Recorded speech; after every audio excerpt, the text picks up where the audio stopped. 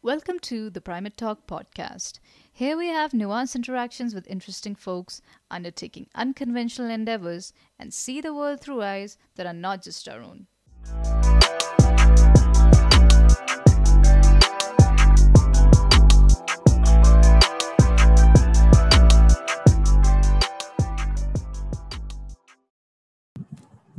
Hey everyone, today we have a very special guest here on Primate Talk, Manas Gubbi. He is my childhood friend and he's very passionate towards policy making, policy implementation. He has a very strong academic background in economics and sociology. Currently, he's working as a postgraduate at the Indian School of Public Policy, ISPP. He is the editor in chief of the ISPP Policy Review.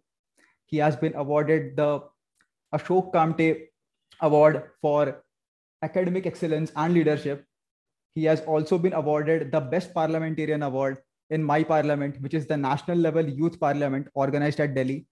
He has also worked with the Niti Aayog for various different activities as a research group member. He has also worked with very many local authorities like the Bombay Municipal Corporation for COVID relief.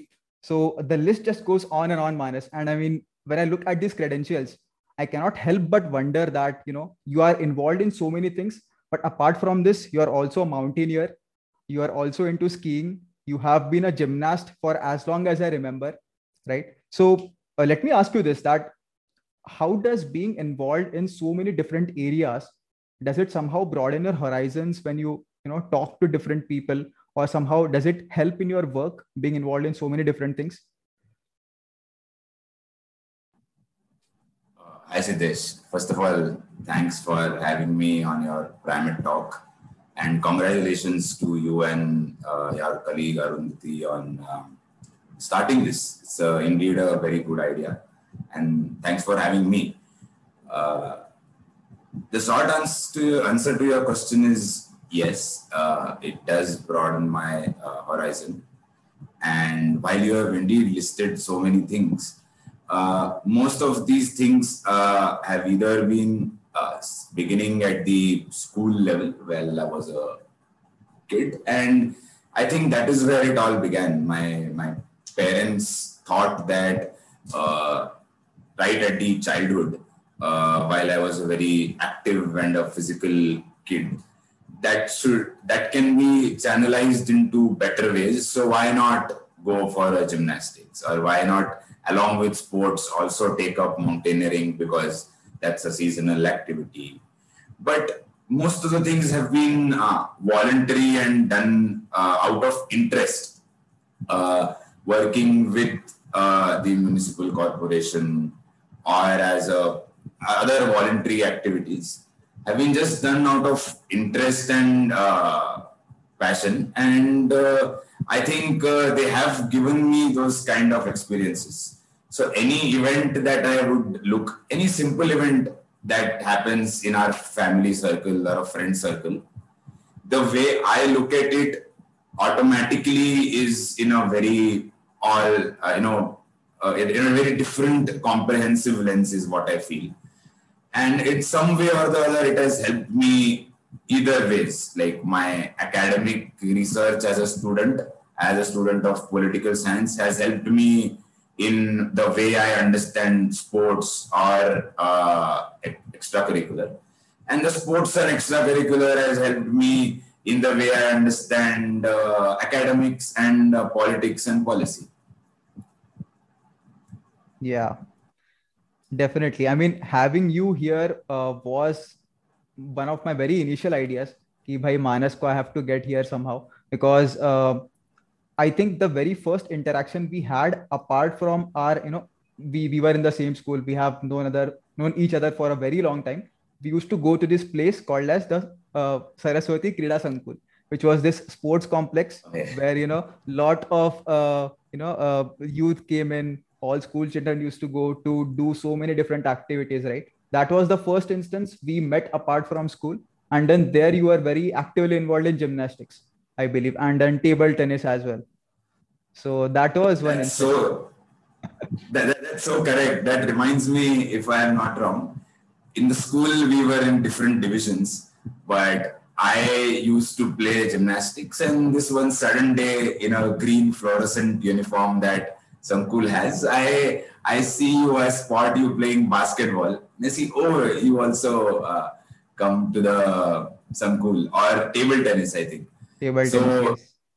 no, yes, indeed. So, Sankul in some ways was a good beginning because that was the only place, if I am not wrong, in Thane that had all sports, had a great institution that was committed to, allowing kids and veterans to play sports as an amateur as well as professionally. Ranking tournaments and state level, and they were consistently also one of the institutions where it was sending people at a very competitive level.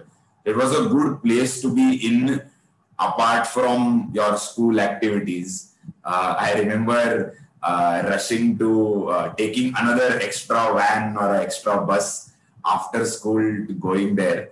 And my mom used to wait for me there and change my school uniform to my some cool uniform, and then go back. Sometimes I think I also get surprised where exactly did we get that energy from. Today we have a 7-8 hour work day, I'm sure, and after that we get so exhausted. But we literally had 5-6 hours of school, then your regular homework, and then again 2-3 hours of whatever favorite sports we used to play. So sometimes I myself get surprised where did that energy come from. Yeah, 100%, man. And I think our school, particularly the whole Shrima Bal Niketan group of institutions, they were influential. I mean, some people might like to argue that, but I think we had a very, very holistic upbringing in such a way. Probably not as much in athletics, say, because owing to the school complex or so, but from a cultural perspective, we were exposed to all of the stotras, right? Which depending on the particular festival coming up, we used to have these activities in our whole school. So I think that gave us this very comprehensive background on different things, and then we were always encouraged to participate in different things. And I noticed that about you a lot, that you were always very forthcoming in such events, right? If there was any particular occasion in which someone needed to speak, so it used to be one of you or Vineet. So yeah, that was really something which struck me, that that capability to face a lot of people without a lot of hesitation per se. So yeah, that is something I think you must have built on gradually, or did your oratory skills or ability to say verbalize your thoughts effectively. So did it come naturally to you, or have you actively tried to improve upon it even now, right now? I think it's a mix of both. The by default part of it was where I think my father ensured, or rather always motivated me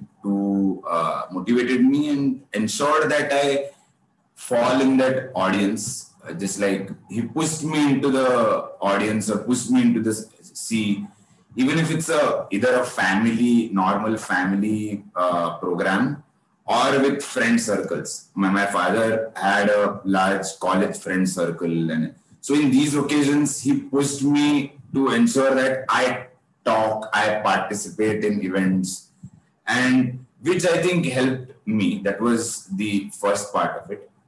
And the second was coming back to the sports days, was that when other than the school, usually in school, what happens is that's the only audience you are engaging with. School friends are our only engagement at that age, and rightly so. They should be your audience and friends and pals at that age. Like you don't have your kid, for God's sake. But because I was participating other than that also in other audiences, along with the school audience, I also had other audience. So confidence from one kind of engagement spilled over to other kind of engagement, and which helped me in all kinds of activities then, even in the like from your first, second grade to becoming a class monitor and speaking to the class, or participating in all kinds of extracurricular activities, or rather taking the lead. It gave both confidence and the ability. But I still think it's a learning process. Today, when I am still living in a classroom environment with my present policy school classmates, or I'm talking to certain government officials or bureaucrats or researchers, what you speak and the way you speak continuously keeps changing. And sometimes I still either have to do extra homework, or I still get nervous or conscious about, am I speaking the way I should be? So it keeps on changing, I think. Right. And when I think about this, you have been working with, political parties, people in very high places, right? Bureaucrats. You have campaigned, door to door for Atishi Marlena, if I'm not wrong, right? Yes, that's right. It was, yeah, please. Yes. And in addition to this, you definitely have worked towards raising sponsorships, or say, making a certain idea known to people, right? Because a lot of work must be going on in the background for a certain idea or certain plan to be set up with your team. So, but when it comes to, communicating this idea to important people, or say, pitching this idea or selling that idea, right? Uh, how does that come into play? Have your experiences been in which, say, sometimes people are dismissive, for instance? So does convincing come into play there? Which is where I would bring right after our school, like until our 10th grade, we were all in the same school. But this is where it changed, where I got an opportunity to attend a college like Xavier's. At 11th and 12th grade, or in right as an undergraduate student, there was such a large and substantial menu from which you could pick up any kind of activity you want to take up. You are interested in music, you take up that. You are interested in literature, you take up that. You are interested in writing or plays, you could do that. Our cultural festival. So, which I think helped me to, pick and choose everything of my interest. And once it is of your interest and your passion, you automatically become more convincing, is what I feel. If for you mentioned the sponsorship, or you mentioned door to door, let's if you think about it, what is door to door? Of course, first of all, that I got that opportunity.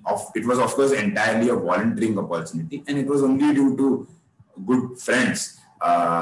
In that case, it was my friend Akshay Marathe, who was working with Atishi and gave me that opportunity. So in both marketing or sponsorship or door to door, what are you basically doing? You are going to an audience who you have not met before. You will not ever meet before again, possibly after that particular meeting. But then what you are selling in the sponsorship case, I was trying to sell and promote classical music where youth are involved, where students are involved. It is a very rare kind of a thing where students are organizing at such a big level. So that was the USP I was trying to sell. And I was very convinced from the inside that this is a very good idea. And if we want to make music more progressive and all-encompassing, if youth get involved, then you can do it. Of course, we all had the guidance of seniors and advisors and faculty, which is why we could do it. It was not entirely our own. And same with things like door to door. You are passionate about in this case, Atishi, that some such an educated woman who's participating into mainstream politics, it's great, right? So why not tell more people about it? Why not tell friends? Why not tell colleagues and acquaintances about it? Or for that matter, even people you have not met before, normal people, uncles, aunties. This is the case. Here you have a very educated and learned woman who has been an advisor. So that is where the convincing came from, is what I feel. Yeah, I can imagine going to different houses in Delhi, and then so this was in Delhi, correct? Yes, that was in Delhi, and the sponsorship part or the Indian music group part was when I was in college. Right? Yeah, and the most important thing about Atishi is that I was just trying to know more about her, right? She being a part of the Aam Aadmi Party, and so she was a Rhodes Scholar, correct? If I'm not wrong. That's right. She was a Rhodes Scholar. Yes. Yeah. So for her to give up that comfortable life, she would have easily, gotten into a MNC somewhere outside India, right? Probably the UK, somewhere else. But she did a kind of a sacrifice there, and then came back here to, for whatever cause, her calling, basically, right? I think, yeah, that is one thing which could resonate with a lot of people if they try to know more about different leaders. Right. So how are the people generally? So when you went for door to door, right? How are the responses of the people which you talked to? That's right. Before I answer that, what you said, Atishi, or for that matter, lots of people who are not are not on social media, perhaps, or are not on this thing, but that sheer motivation and passion leads them to do voluntary activities. And in this age, in our age, at 20 to 25, doing voluntary activity over and above either academics or over and above your professional duties is in itself very, says a lot about the person. And you asked about the kind of people I met, is it? Yeah, the responses of people when you're trying to, talk to responses them. Yeah, that was something you asked earlier also. I think I missed that. I think when you are in a very big audience, or in general, in a very big college, a very big school, or a very big society in general, not everyone buys your ideas. Not everyone thinks about the way you do, which is where I think because we keep thinking, then why isn't the people in front of me thinking just the way I am, or why is it that case? But then social identities is where that comes in. Your family upbringings are different. Your social identities that you represent in a society is very different. So that is what I think makes up people's opinions. And it is not always that people agree with you, which is okay. And you keep talking to people, you keep engaging, and there will be some like-minded people who you meet, or you discuss and engage. You debate on those ideas. It could be a technical research-related idea that you do not agree with. Scientists and researchers always keep disagreeing with them. Their research findings are rebutted by another group's research findings. Or as a layman over a tea stall, also we keep disagreeing and debating. So that has happened in both personally as well as professionally wherever I have worked. And I'm sure you would also have experienced that somewhere. Yeah, 100%, man. And you know what? You have an experience of, you work with Niti Aayog, right, as a research group member, right? How was that like? Because this is a very important organization, right? It has a lot of credibility. So, and particularly, I want to know about your role, right? How you interacted with people, what kind of work were you doing at that time, right? Okay. Okay. So this was entirely through the Indian School of Public Policy, where I am a student, or they call us scholars. So Yes, you ISPP are. scholar. No, yeah, that is only for the purposes of official purposes. In all capacities, we are basically students. So then the ISPP has this immersive learning project program, which is another name for an internship. It's an unpaid internship called the Immersive Learning Project. And along with your academics, you are supposed to work in a certain organization. Other classmates worked at different organizations. I was given to work with the Development Monitoring and Evaluation Office, the DMEO of Niti Aayog. It was a research volunteering job. And the topic that I was given was, our group was given, there were three more members with me, was the impact of new wave of technologies on jobs, on how robotics, how artificial intelligence, how Internet of Things, the IoT, is going to change jobs in India, which was a very fascinating topic to work with. It was also challenging because we had to do and handle it along with our academics, but it was a good experience. I was researching on the impact of these things on the retail sector. I purposely took retail sector because I was interested in the same.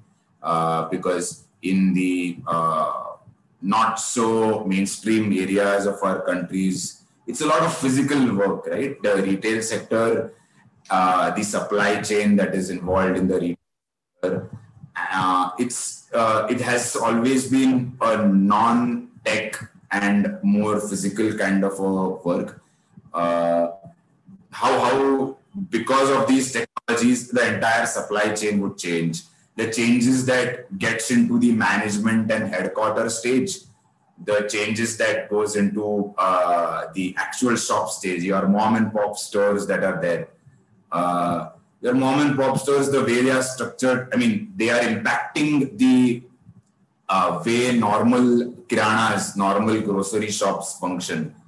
And I'm sure the impact of technology, along with the impact that the pandemic would have, would exacerbate, and it would change the way the entire sector functions. Mm-hmm. Yes. When you're talking about all of these things, right? The impact of robotics, or say, AI, or increased automation of certain tasks with respect to the whole supply chain, probably manufacturing or distribution, all of these things. Very, very important problem. I think a problem to be addressed. We might not even know what the possible implications could be there, 10 years down the line, 20 years down the line. And immediately I think of, okay, Andrew Yang, yeah, right, the candidate, he did not, he was not successful enough, but the idea he put forth for universal basic income, or the idea he put forth for, to address the rising problem of automation, right? People losing jobs. Would you draw parallels between the basic, the crux of the problem here? Because to some extent, you were also trying to, find out or know more about what the impact of all of these technologies could be on, day-to-day jobs or people working, right? Can you draw parallels between them? Parallels between impact of that and universal basic income, is it? Correct. I mean, is UBI in a way not a method of addressing that? Because owing to the automation or so, people might be out of jobs, and UBI kind of is not trying to it's like accepting the fact that, okay, automation is going to be there. So what happens to the people who lose their jobs? Okay, take UBI as a basic, you know, kind of a basic income for you, right? Oh, that way. No, no. I do not think that is the case. I personally do not think so. It's because first the impact of tech on the job side. To answer that part, I think that Siddesh, it is not just going to be low skilled or non-skilled, unskilled jobs that are going to be impacted. The secondary research that I did, it also said that the mid-level jobs that are there,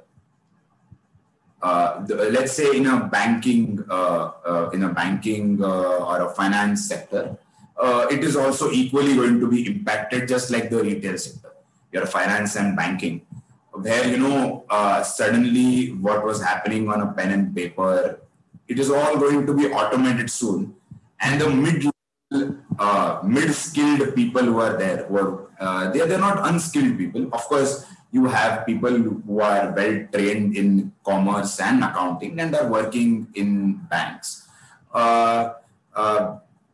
They are going to be impacted too. In fact, one of the hypotheses is that the impact on the mid-level jobs would be much more than the unskilled or low-skilled jobs. That is one part of it. The universal basic income is, of course, related, because you're talking about a demography that may not be as educated as the senior level jobs in any organization. So, but then how that debate is different is that then you enter a territory of income inequality and the wealth inequality that exists.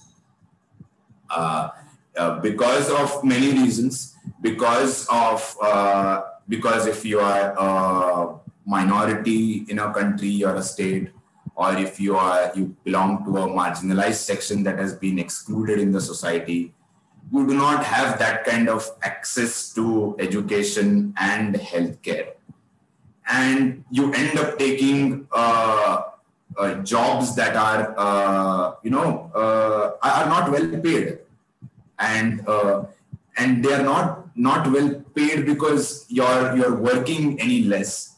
It's a very theoretical argument that as there must be some dignity of labor, and there must be some minimum wage that should exist. And Andrew Yang, yes, in fact, Bernie Sanders has talked about it.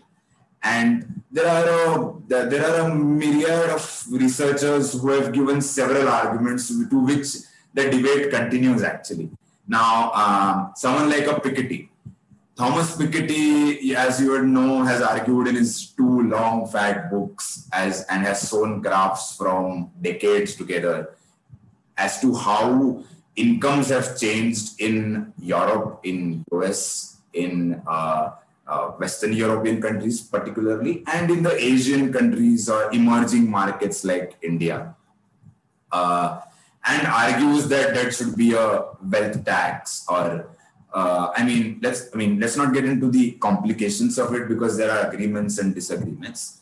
But I personally stand for the case where, irrespective of how jobs are going to be impacted, the minimum wage is because healthcare, something like a healthcare, has become so expensive that if you do not give me that minimum wage, I cannot even visit a neighborhood doctor or neighborhood professional to check myself. And by the time I do, it becomes very severe. The entire household gets affected. So that's what I feel. Right. And particularly the healthcare problem, right? I think it could be more pronounced in the US as compared to India. Not to mention that, Indian private hospitals are charging a lot of fees, right? Very costly treatments there. But I appreciate the fact that Indian government hospitals, they work at full capacity all the time, which is not the best case scenario possible. But like the doctors working there, right? They are always overworked. At least it seems to me like people have that perception. They are not really willing to directly go to government hospitals. Everyone wants to go to a Fortis, Apollo, Manipal, so on, and Yeah. big names. And also in just to criticize these big names also, there have been numerous incidents in which they do not follow the base policy, or uh, the minimum level of ethics which should be maintained. They have not done that. To in plain English words, they are trying to loot people. That it is very much out there. So are there any ways, or have you thought about this, that how could the healthcare industry in particular for our country, right? Probably globally as well, it could be improved, right? Are there some areas which could be changed, a bit of tweaking, which might go a long way? Yes.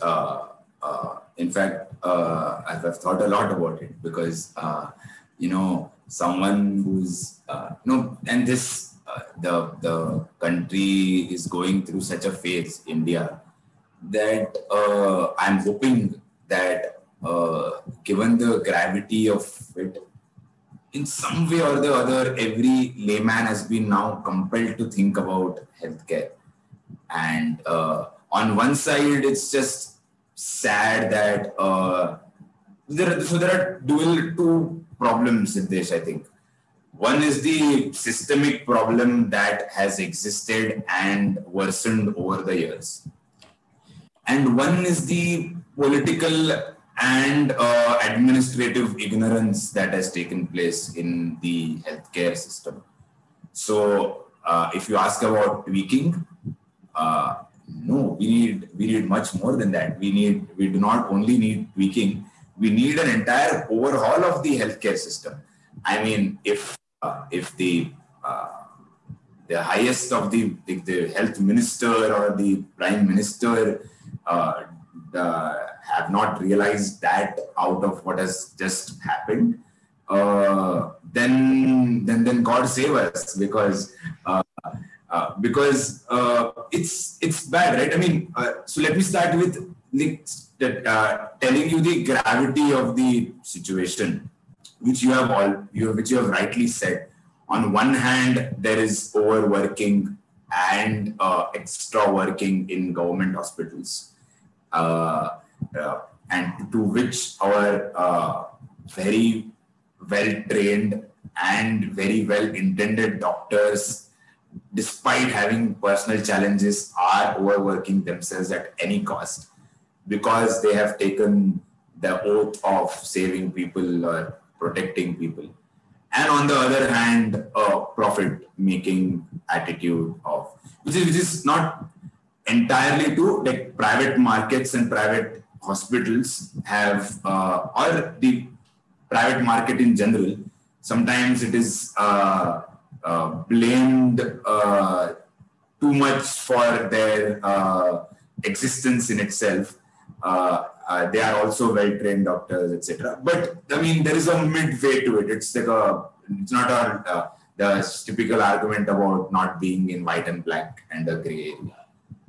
But given our existing scenario and our past experience, a lot of areas have to change, in my personal opinion. I think starting with universal healthcare in general. I mean, now we will be 75 years, we'll celebrate our 75th year of independence. And to think of a country where 75 years have passed after you became independent, and still people are dying due to communicable and infectious diseases. To think that people do not have access to clinics, forget hospitals, access to basic clinics. And one is the supply side problem. where our institutions need to ensure that we train a lot of doctors, we train a lot of paramedics, so that in terms of the sheer number of it, we have good enough number so that our healthcare can handle the kind of population that we have. I mean, the debate cannot simply end at the fact that we need new AIIMS or a new other super specialty hospitals. That is one side of it. The second side is, how do you ensure after access that people have the capacity to go and visit a doctor? Yeah. I mean, the research says that even for middle class families, forget like for the poor, of course, but even for middle class families, one expenditure of a hospital admission could be the difference between you are just about surviving or you are in debt and you are just living a hand-to-mouth survival. So then the question, Siddesh, arrives is that which models do we apply? Do we apply an insurance model, which is where something like an Ayushman Bharat was a good idea to start with. That was brought up 3-4 years back, if I'm not wrong. Ayushman Bharat as an government insurance system was a good idea. China has done that. Mm-hmm. If we want to replicate which country is different matter altogether, because we'll have to adjust and adapt it on what we face. But an government insurance model is a very good model to adopt. And the main problem, I think, all arrives after all this debate, we would arrive at a conclusion that until and unless health becomes an issue, health becomes important for the political mainstream, it may not get resolved. So only budgetary allocation is not the debate. The engagement has to be that way. And people like us, people like yourselves who are data scientists, or me who is doing a little bit of research in health area. For that matter, for data scientists like you, the big question is, we have data on other sectors, but health, which touches every family and household, there is no data available to do research. Surprisingly. Very surprising at one end and very unfortunate and obvious at the other, is because if you do not have records of people. The other day I was listening to a conversation, a debate on this popular YouTube channel called Lalan Talk. The director of Indian Institute of Public Health had come there, and he gave an example which is very obvious, but I'm not sure if our leaders and bureaucrats are thinking about it. He mentioned how we are going in a pandemic, and it is through the pictures and videos and information we are getting, it is so obvious that the number of people who are dying because of COVID would be so much more than what we are recording right now. I mean, to think of the fact that a country that would be, again, to repeat, because that would be important, would be entering 75 years of independence. We would be celebrating, we would be building Central Vista, which is so cool. But we do not have a mechanism to even record deaths. Forget medical treatment, forget how many super specialty hospitals we are building. We do not know how many people are dying in our country. Is that what we have come to, or we have come to? In fact, that says a lot about what we have always been. So the professor who had come, sir, they were speaking about how during the 1600s and 1500s, Even the developed Western European countries went through these pandemics and plagues of years and years. Mm-hmm. And there, that made them realize that recording of death, they used to have a pamphlet that used to go up weekly on a weekly basis as to how many people have died due to what reason. We are clearly, as I said, we are not just tweaking to do, we have an entire overhaul to be done in the health sector. Yeah, very well put there, Manas. I mean, you covered a lot of areas there. And in with respect to the making record of deaths, I think the Black Death or the bubonic plague, we had the rat plague in Europe, and then they had these numbers, as you said, they had very specific head count of people or casualties which were they were lost in that particular disease, and which it's very disheartening to see that we are losing so many lives on a daily basis. And I mean, for a general person, we were doing well as a country up until January, February, right? It was better as compared to the US or the rest of the world. Maybe I'll take the freedom of saying that. And then it has again, uh, everyone knows what has happened right now in the last 2 or 3 months. And from you particularly being very closely involved with right multiple programs, right? So you are working with local authorities on this COVID relief, right? Trying to find out solutions. So from you, I would like to understand what could have been the reason, right, that this major issue happened, right? Unexpected kind of, right? Which 2 3 points you think went wrong could have been done correctly, right? And say after getting to know this, what future measures could be taken in such situations, right? Particularly for this COVID thing. Okay. So there are 2-3 parts of it in which I would like to answer the question.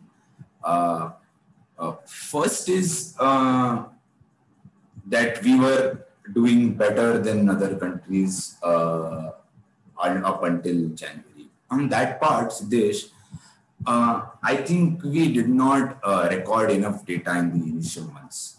A senior researcher and Professor Dr. Ajay Shah, and I would strongly recommend your watchers and listeners to go read him up. He writes regularly his own personal blog and as well as in Business Standard. That it could have been equally bad in the initial months also, but we may not have recorded it. We may not have recorded it for multiple reasons, which is where first problem comes into picture. Problem one is we do not have established mechanisms enough for research, which is again half part of it. The other part of it is there are a lot of institutions who are doing good scientific research, but they are not listened to or they are not given an audience by the top level authorities, starting from the Prime Minister. I believe the accountability starts from Prime Minister and down. That was problem one. It was okay for us to not know what we are up against in the initial weeks and months of March, of February rather. But once we did, any accountable and responsible and empathetic government. Nowadays, I mean, we keep talking about competence, but a simple quality like empathy is also needed for our public representatives and leaders, right? Yeah, we did not acknowledge the severity of it. That was problem number one. This is going back. I'm taking you back to February of last year, when information started coming in from the WHO and China, and then later the CDC. When CDC came up and WHO came up with the information, the the premiers of both the countries were having a huge rally in the now renamed or retitled Narendra Modi Stadium in Ahmedabad. So that was the problem. And look at the numbers. The US was equal. US was very bad in the initial months of last year, the entirety of last year, rather. And India is, I don't have to describe what India is going through. Then, when we did acknowledge the fact that it is bad, that is where the second problem comes in, is that one, it's a pandemic. It's a public health emergency and not a administrative emergency or a police emergency or a national security issue. But in March, when we did announce a lockdown because of the necessary issues, and numerous researchers and much more senior people have said that. So whatever I'm saying right now is either putting it in a different way or what I feel as a student, or at worst, it could be a repetition of what you or your audience would have already read or seen. People, public health experts and other very senior people have already said this. Is because when a public health emergency was there, we put up a lockdown that was a very harsh police lockdown. And that too from the central level. The problem is this is a problem. The police lockdown is a problem that we see. The problem, the long-term problem that we have to solve for this is a change in the existing legislations that we have. At the central level, the lockdown was put under the NDMA, National Disaster Management Act.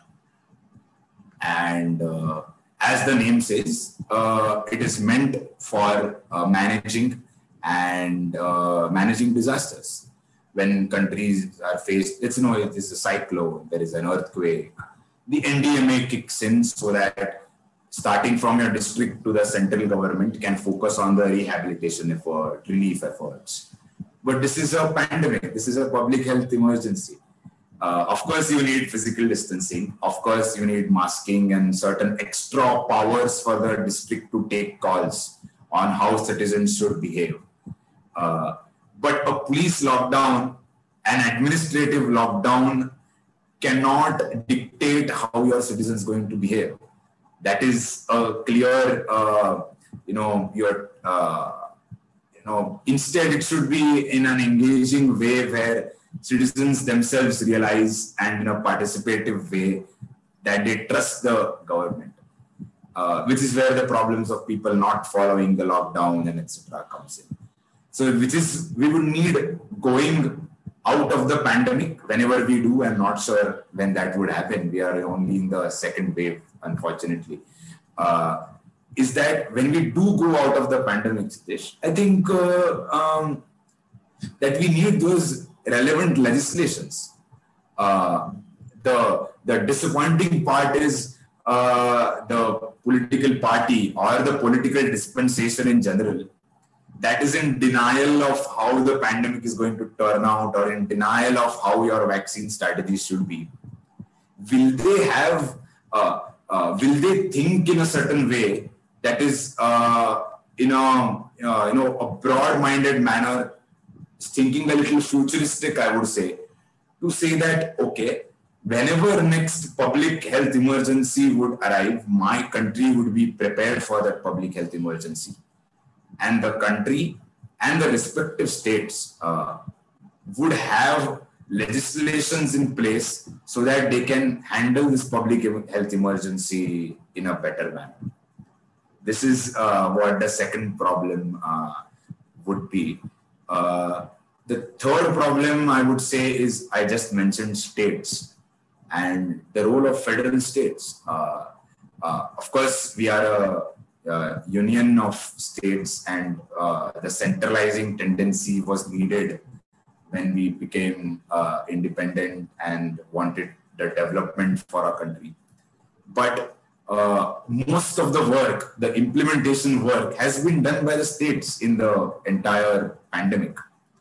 So going forth, how do we ensure that states have money to spend? How do we ensure that state governments, here I'm talking about state governments, of course, that how do state governments have money and funds to spend for their own people? State governments simply don't have. They are very dependent on the central government for that. How do we ensure that there are provisions so that a state level or district level lockdown can take place, or a state level or district level relief efforts, food efforts, food provisioning and rationing efforts, and health efforts also, for that matter, take place, is another challenge. And we'll have to ensure that both the central government, the finance commission, and the state governments coordinate and ensure that that happens. And the problem goes on. The problems, if you would ask me, we have a vaccine problem, which we could discuss.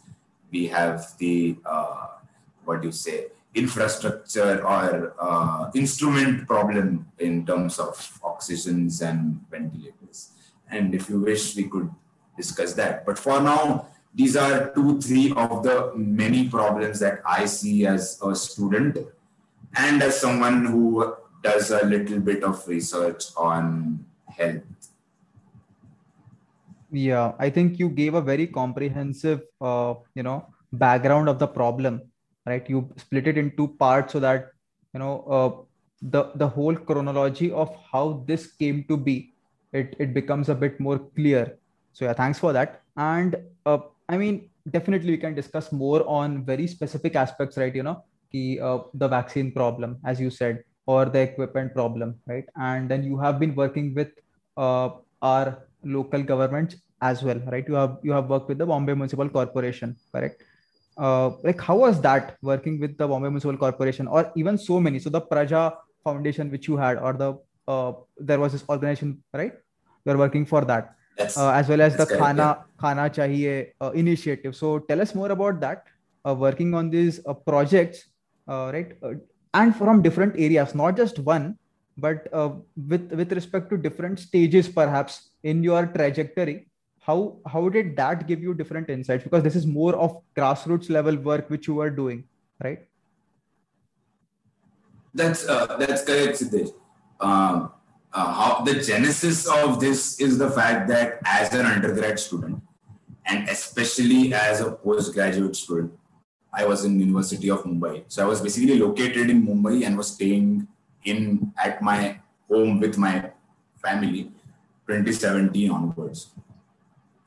And I continuously felt that as a student of political science or social science, while I'm learning these things, I should go out and in voluntary work, of course, all of this is voluntary work, can go and participate in some ways that would help me apply. I was very confident of my administrative knowledge and knowledge of politics and policy. So I thought, why not go and volunteer?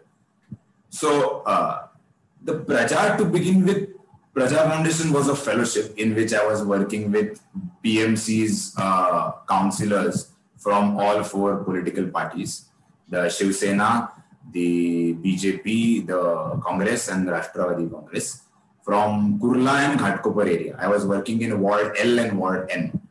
Ward L is Kurla and Ward N is Ghatkopar. And dealing with local issues. Sometimes, we in a theoretical debate or in a very seminar kind of an environment, we keep talking about, we have the 74th constitutional amendment in place, urban local bodies, not governments, and we need decentralization. Why do you want state government to call the shots on small issues that neighborhood face? It can be faced by a local councillor, So that was, in that terms, I was directly working with the councillors. and that was through a fellowship. And as a continuation, just after the pandemic kicked in, I thought. We lost your audio, Manas. Okay, just a second. Yes, now it's all right. Perfect. Okay, can you hear me now? Yes, perfect. Yeah. What I was saying was, when the Janata curfew, the famous or infamous Janata curfew kicked in, before that itself, when information started to pour in on how the pandemic is going to be, I thought this is not going to be 1 week, 2 week, or as our Prime Minister said, 21 din, right? It is going to be much more longer. And if I'm going to be in Thane, then why not do something in Thane? And it suddenly kicked in that one of my college friends' father is the district collector of Thane right now. So Narvekar, Rajesh Narvekar is the Thane district collector.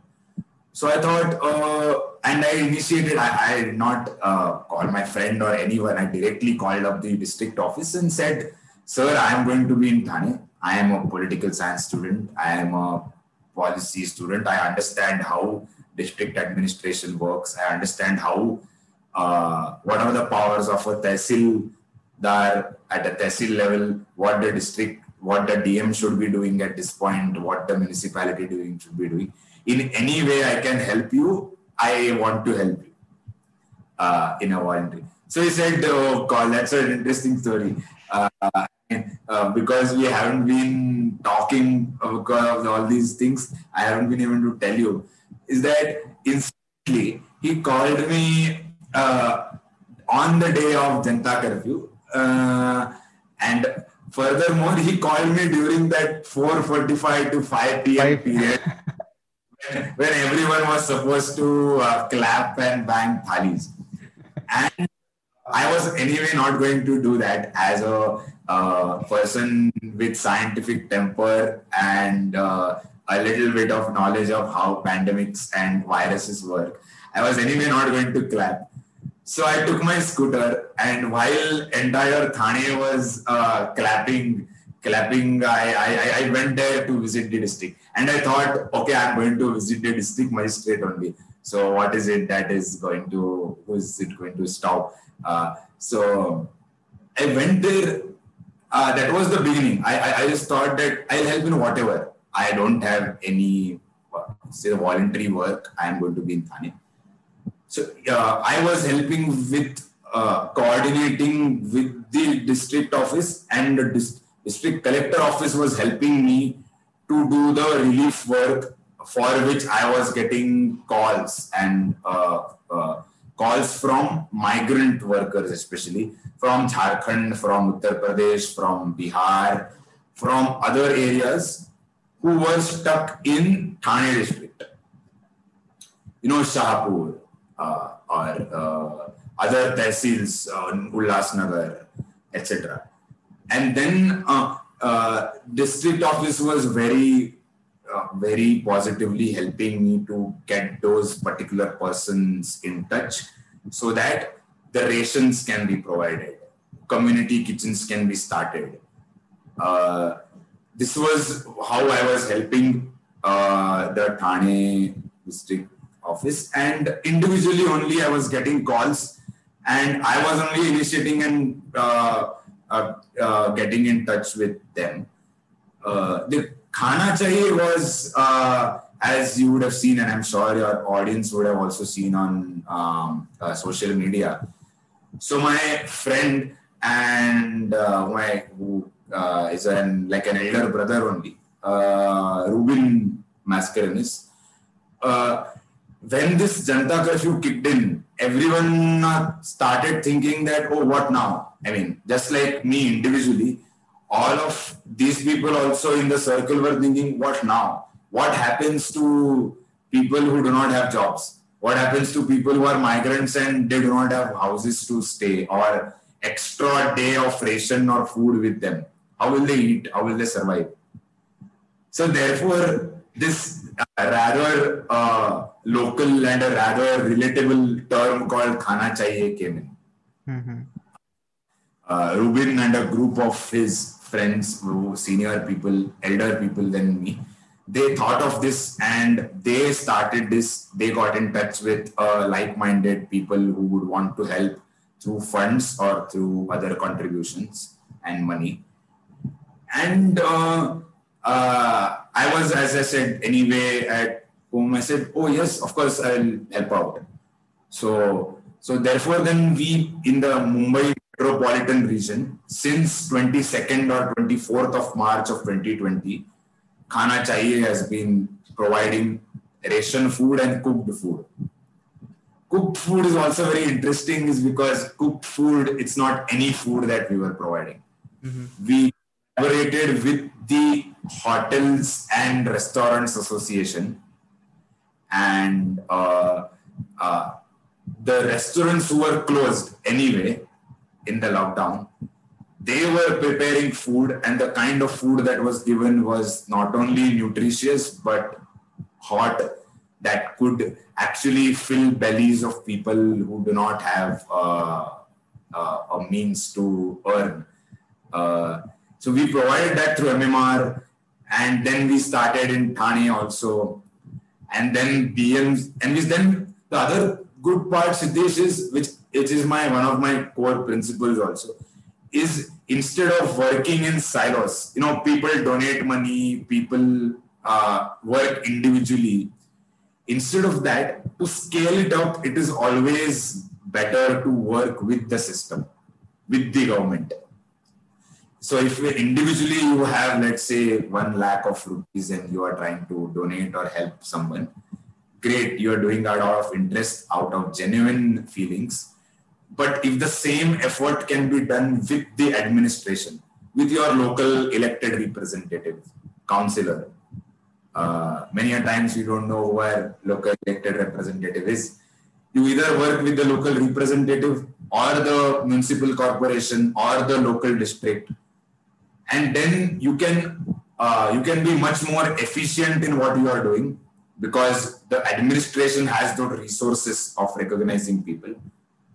And at the same time, you can scale it up in a much bigger way. And which is what we did. Later, we were, as Khana Chahiye, we were coordinating with people. We went in the Thane-Nashik highway. You are from Thane, so you of course know. Migrants started walking. There was no other resort. And at that point, there was no administration at all on the road. On the Thane-Nashik highway, at Ghodbunder Road, at these arterial roads of Mumbai and Thane and the MMR basically. So we went there in Thane-Nashik, at Thane-Nashik highway, and we were providing food, water to those people. And this is what the work with Khana. After that, sadly, I got into an academic program. That is why I am at ISPP, where I'm studying right now. So I couldn't contribute entirely later. I had to pause that a little. The other interesting thing, you are a data scientist and a researcher yourself. For our community is how you bring everything together, right? So voluntary effort was going on, but we also started this hunger map as to what could be the study that can go on to recognize where the hunger most is. But then that can be shared sometime later, perhaps, as to what the severity of food is, what the how can you map hunger is what the objective was.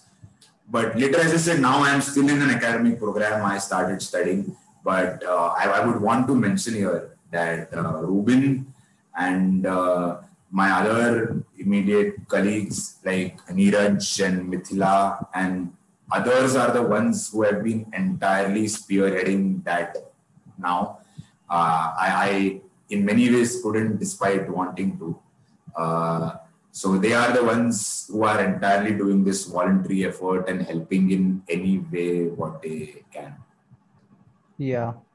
It's really beautiful the way you described so many initiatives, Manas, because I can only imagine the sheer level of willpower, dedication, diligence which is required to bring all these people together and put forth this initiative. It is one thing to make a blueprint of idea. It is another thing altogether to work with different local authorities to achieve a certain goal, and not out of expecting some profit, but rather out of pure empathy, or feeling that connection towards people. Ki I have to do something towards this community. So yeah, a beautiful initiative there. And then thanks for mentioning your colleagues also, the people who are spearheading this, right? They deserve their share of recognition. So yes. And what I would like to point out is, like, and this could just be me, like there is a general level of apathy, or lack of concern in today's generation, particularly towards their service towards community, me being included, right? I never felt the need to do my bit. Definitely I empathize with people, but probably that is a certain not so good quality about me, that I never actively took part in a voluntary organization. I might donate blood or so on a regular basis, that is something else. But to do something substantial, right, there has to be a certain level of youth mobilization that should go about, right? People should be interested in this. And it's just, I feel that probably not many people are showing their interest towards these very important fields, right?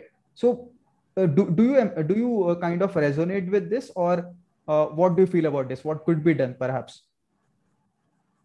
Uh, there is one disagreement that I would state is you mentioned, I mean, of course, there is a need of empathy, but I think it is much more than empathy. It's not just about empathy. I would disagree where you said that you have not done much or you have not done substantially much. I don't agree because that is the usual binaries we try to state as to some people who are doing something and the others who are not doing anything.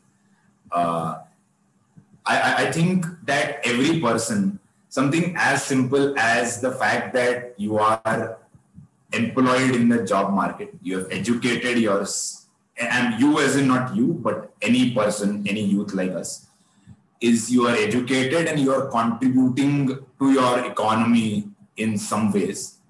Now, contributing to the economy doesn't merely mean filling up your income tax. That is again a very narrow view. But the fact that you are contributing to the economy by being in the job market in itself, you are contributing to yourself. By the virtue of being employed, you are ensuring your household, your family is good. By keeping yourself and your family healthy, and the neighborhood in at a general, it's like a circles that goes on increasing. Yes. So you are healthy, your family is better. The fact that you're healthy, you are able to contribute even better. If you are not healthy, you cannot work. You cannot educate yourself. So that way you are of course contributing. Every one of us is of course contributing to economy and therefore the country. So the fact that no one is contributing is, I don't agree with. There are certain, and then this is one aspect of it. The other aspect of it is being empathetic and doing. You see, personal motivation has always been that principally my upbringing was such that I'm very committed to public service and social justice. Something, another person, because of caste, because of religion, because of economic and financial reasons, not getting something. So to answer your second part of the question, is that you are also interested in you read up beyond your subject. So in sociology, there is something called the ascribed status and the achieved status. So ascribed status is what is ascribed to you the moment you are born. You do not know which caste you are going to be born in. You do not know which religion, how rich or how poor you are going to be born in. But the society and the administration and the policy in general in India is such that you are discriminated on the basis of these ascribed statuses. Which shouldn't matter at all. The ascribed status shouldn't matter at all. And which is where I then feel that when something and not getting something is the ascribed status, is her or his caste, is her or his religion. That is where, that is my line. I cannot tolerate that. Do I have the resources to change the world or change the country at this moment? Perhaps not, or for sure not. I don't. But can I do something at my own limited way? Yes, of course I can. Which is what I try to do. And a lot of people try to do in their own ways. Take something like a family. For one individual, family would be so supportive that she or he does not have to think of supporting their family or having support from their family. Therefore, they can go out. Since the school and college age itself, they can go out and help others. But for others, there would be family challenges they have to deal with first. They would have a grandmother, father would be going to work. Mother, given a typical conservative household, mother is compelled to, is in her kitchen limits and is compelled to cook and do household work. And that individual may have to take care of his or her ailing grandmother or grandfather. So does that mean he or she has no passion or no empathy to help others? No, they would having be much more than that. But then the circumstances are such that they have to focus on the immediate and what is around. That is there. And then lastly, on youth mobilization, I think definitely that is the need of the hour.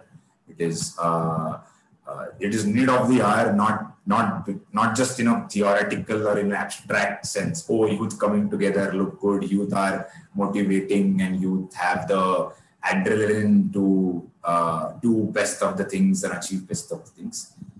That is abstraction, or that is idealism. But youth does bring idealism with them. I'm sure whichever political ideology or organization you belong to, your Obama had certain idealism when he was in his 20s. Your Bernie Sanders had certain idealism when he was in his 20s. Even women leaders. I mean, we mention only men leaders because that is what it is understood that men should be leading the country or the world. Even women leaders in their own ways had that idealism, like Mamata Banerjee or like an Angela Merkel, who educated herself in some ways and now is a leader of. And then there are, and for that matter, even it would be a not so popular thing to say, but the human rights and civil rights activists and lawyers and journalists who are working on ground. I would want to mention Miss Narwal, who you must have read an article.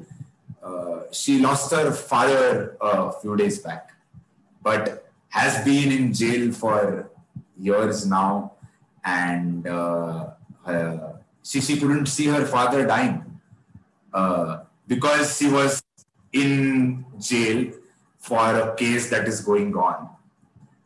Even women leaders and journalists like these who are going on the ground who are doing on-ground reporting, fighting for human rights and civil rights. They have that idealism to work together. And which is why I am personally motivated to get together and work in the same, but not just with that idealism, but also the political pragmatism that you need along with it, which is understanding how political parties function, understanding if there is a certain propaganda taking place, then you should be pragmatic enough and educated enough, which is where the education comes in, which is why someone like an Ambedkar said that that protesting or challenging of the government for social reform or social change is required. You feel empowered when you are in that identity. And along with the social identities, I do not think social identities and caste identities go away just like that in a matter of years or days. They remain, which is why we have that discrimination. But another identity along with caste and religious identity we do have is identity as youth. And I mean, how long would we be seeing the same kind of mistakes made by one party or the other, leaders of which are in their 60s and 70s? There has to be some reflection point as to where we say enough is enough, right? So then at that point, we have to be rebellious enough to challenge them. We have to be threatening enough. We can be threatening only when we are educated and are mobilized and together. And we have to be pragmatic enough then to organize ourselves well. So have our own independent faces who can challenge them is what I feel. And them in the sense, it's not limited to our country. Them is everywhere. I mean, there would be youth who would be today rebelling or challenging against the Israeli airstrikes. Or there will be youth who would be challenging the wealth inequality in America of the billionaires, like the Alexandria Ocasio-Cortez. She is a youth. She's a few years senior.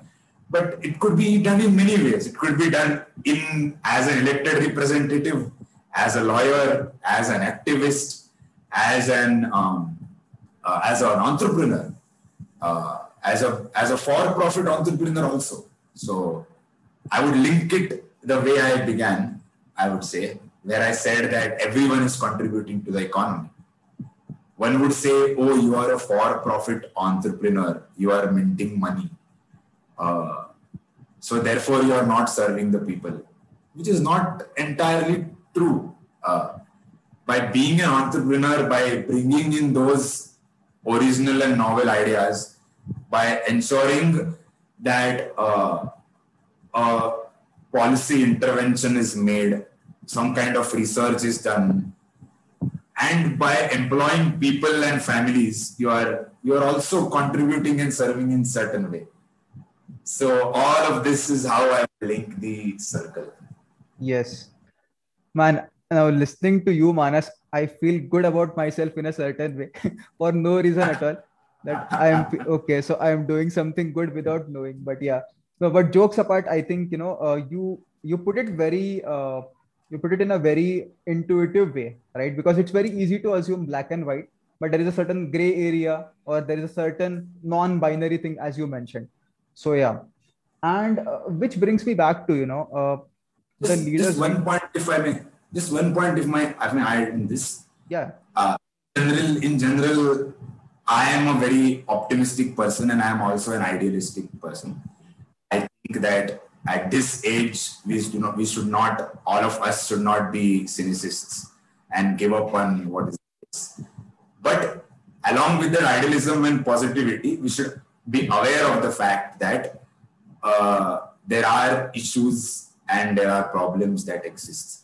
In today's time, being vocal and being aggressive is problematic. You could, at best, you would be stigmatized and targeted by your own family members and friends for the ideologies and the positions you hold. And at worst, you would land up in jail and there would be cases against you. So, and worse off for not like comparatively economically and socially privileged people like us, it is worse off for if you belong to a certain religion or a certain caste or a certain group that is very marginalized. So these issues are something we should acknowledge at every point so that we do not remain the elitist guys doing a podcast and chatting over it, but also knowing the fact that this is the reality of today and we have to take this along with us. This is something that I feel that is important. I felt important enough to put it on record. Yeah. So definitely. And, so this is something which you don't realize on a day-to-day basis. I think somewhere down the line, we need people to remind us, okay, what are our priorities? What should be made right? So yeah, definitely. You can interrupt me whenever, man. I mean, you have so much to offer. I think we might be short of time sometime. Yeah. Oh, no. But then what happens is if I interrupt you, you may also lose your thought. I mean, I may be talking, but you are connecting the dots and taking one step at a time. So therefore, if I interrupt you, there is a possibility that we could lose that link. So no, please go on. Yes, and yes. So to the earlier point, right? We mentioned different. You mentioned AOC. We mentioned Bernie Sanders earlier, right? So all of these people in the field of policy making legislation, right? They are going to pass new laws. Which traits do you think are necessary for such people in power, right? That is the first part, right? Traits necessary for people in power. Second is that, the intelligentsia of our community, of our society, people with high academic degrees.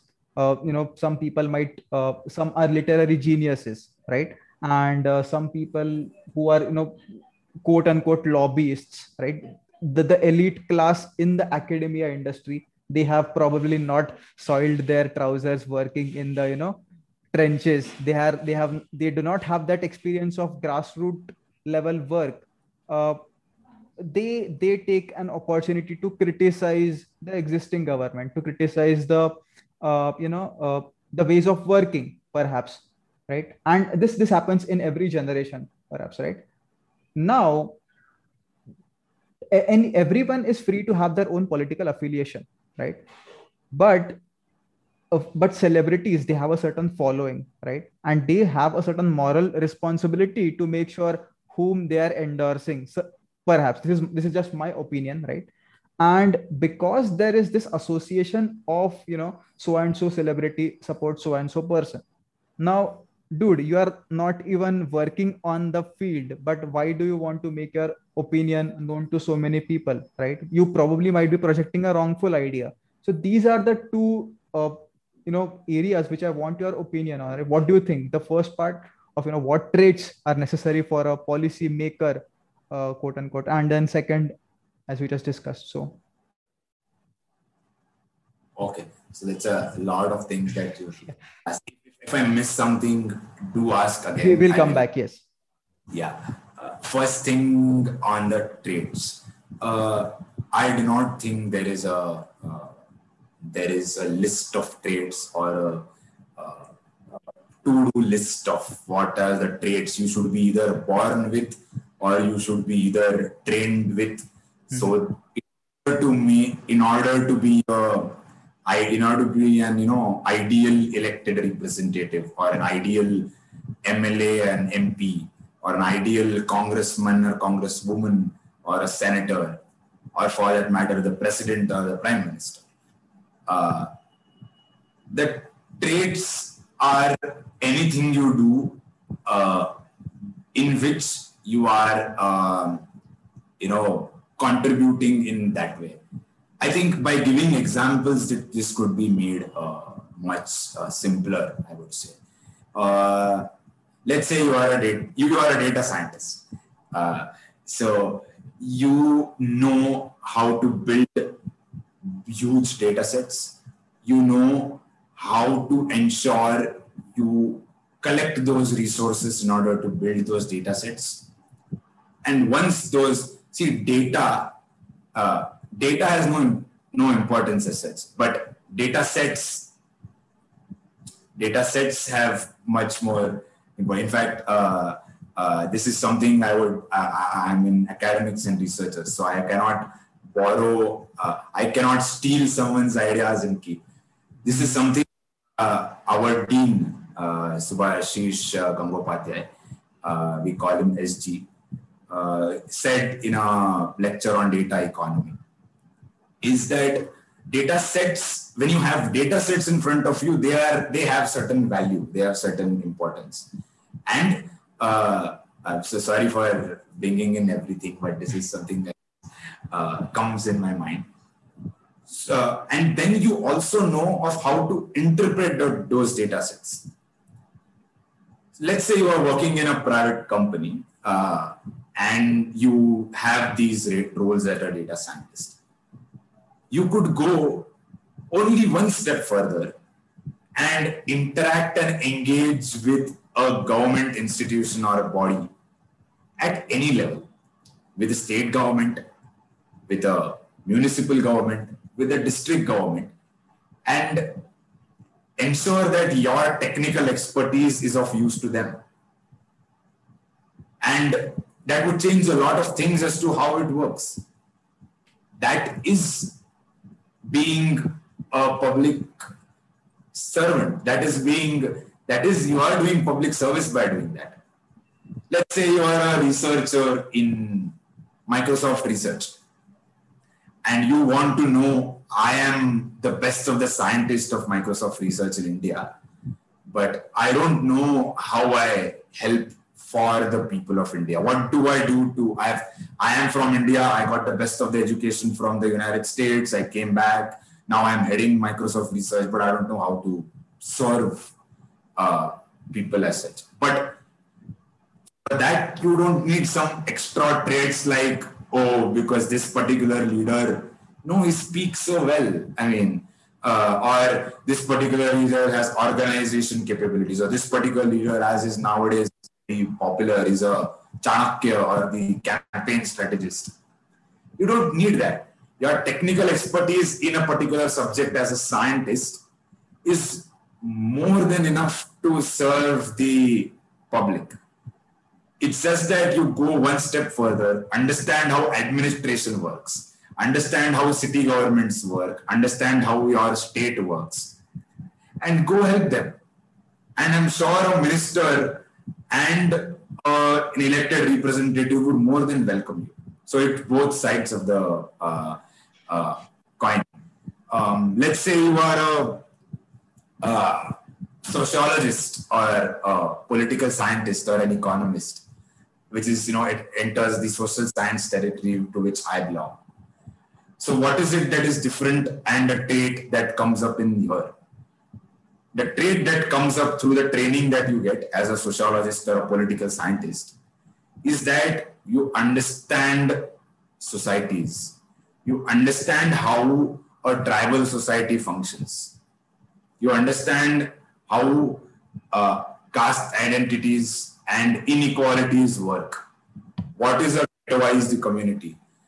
Why is a certain area ghettoized and why are certain kind of people living there? Was it organic? Mumbai is a very big city and the business hub. But why do we still have ghettos there? Why do you still have inequality there? So this is something that a social scientist would understand and study. This is his or her trait, right? And when this kind of person become an elected representative, then the policy interventions we are designing right now you see no effect is because these realities are not taken into consideration. So a certain kind of people and section of society remains away, remains marginalized.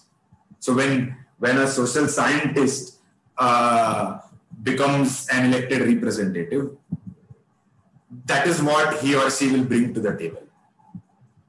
And when a lawyer becomes a public representative, she or he will bring something else to the table, which is also advantageous.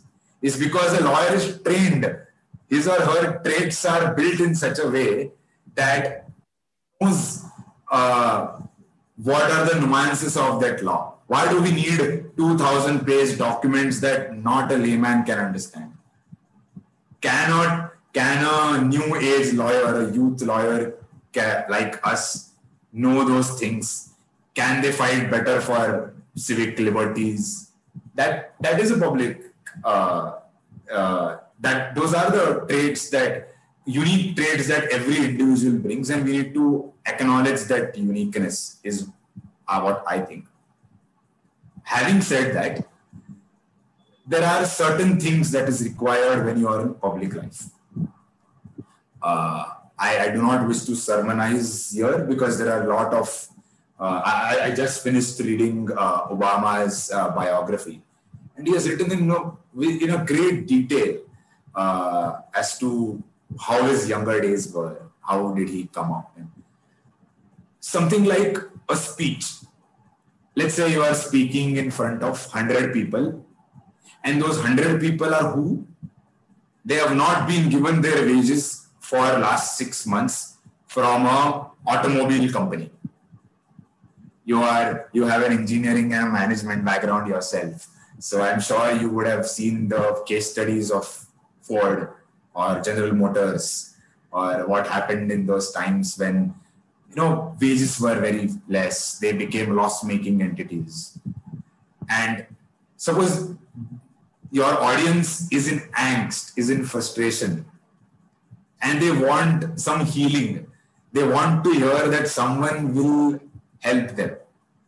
They want to hear someone will listen to them. Why help them?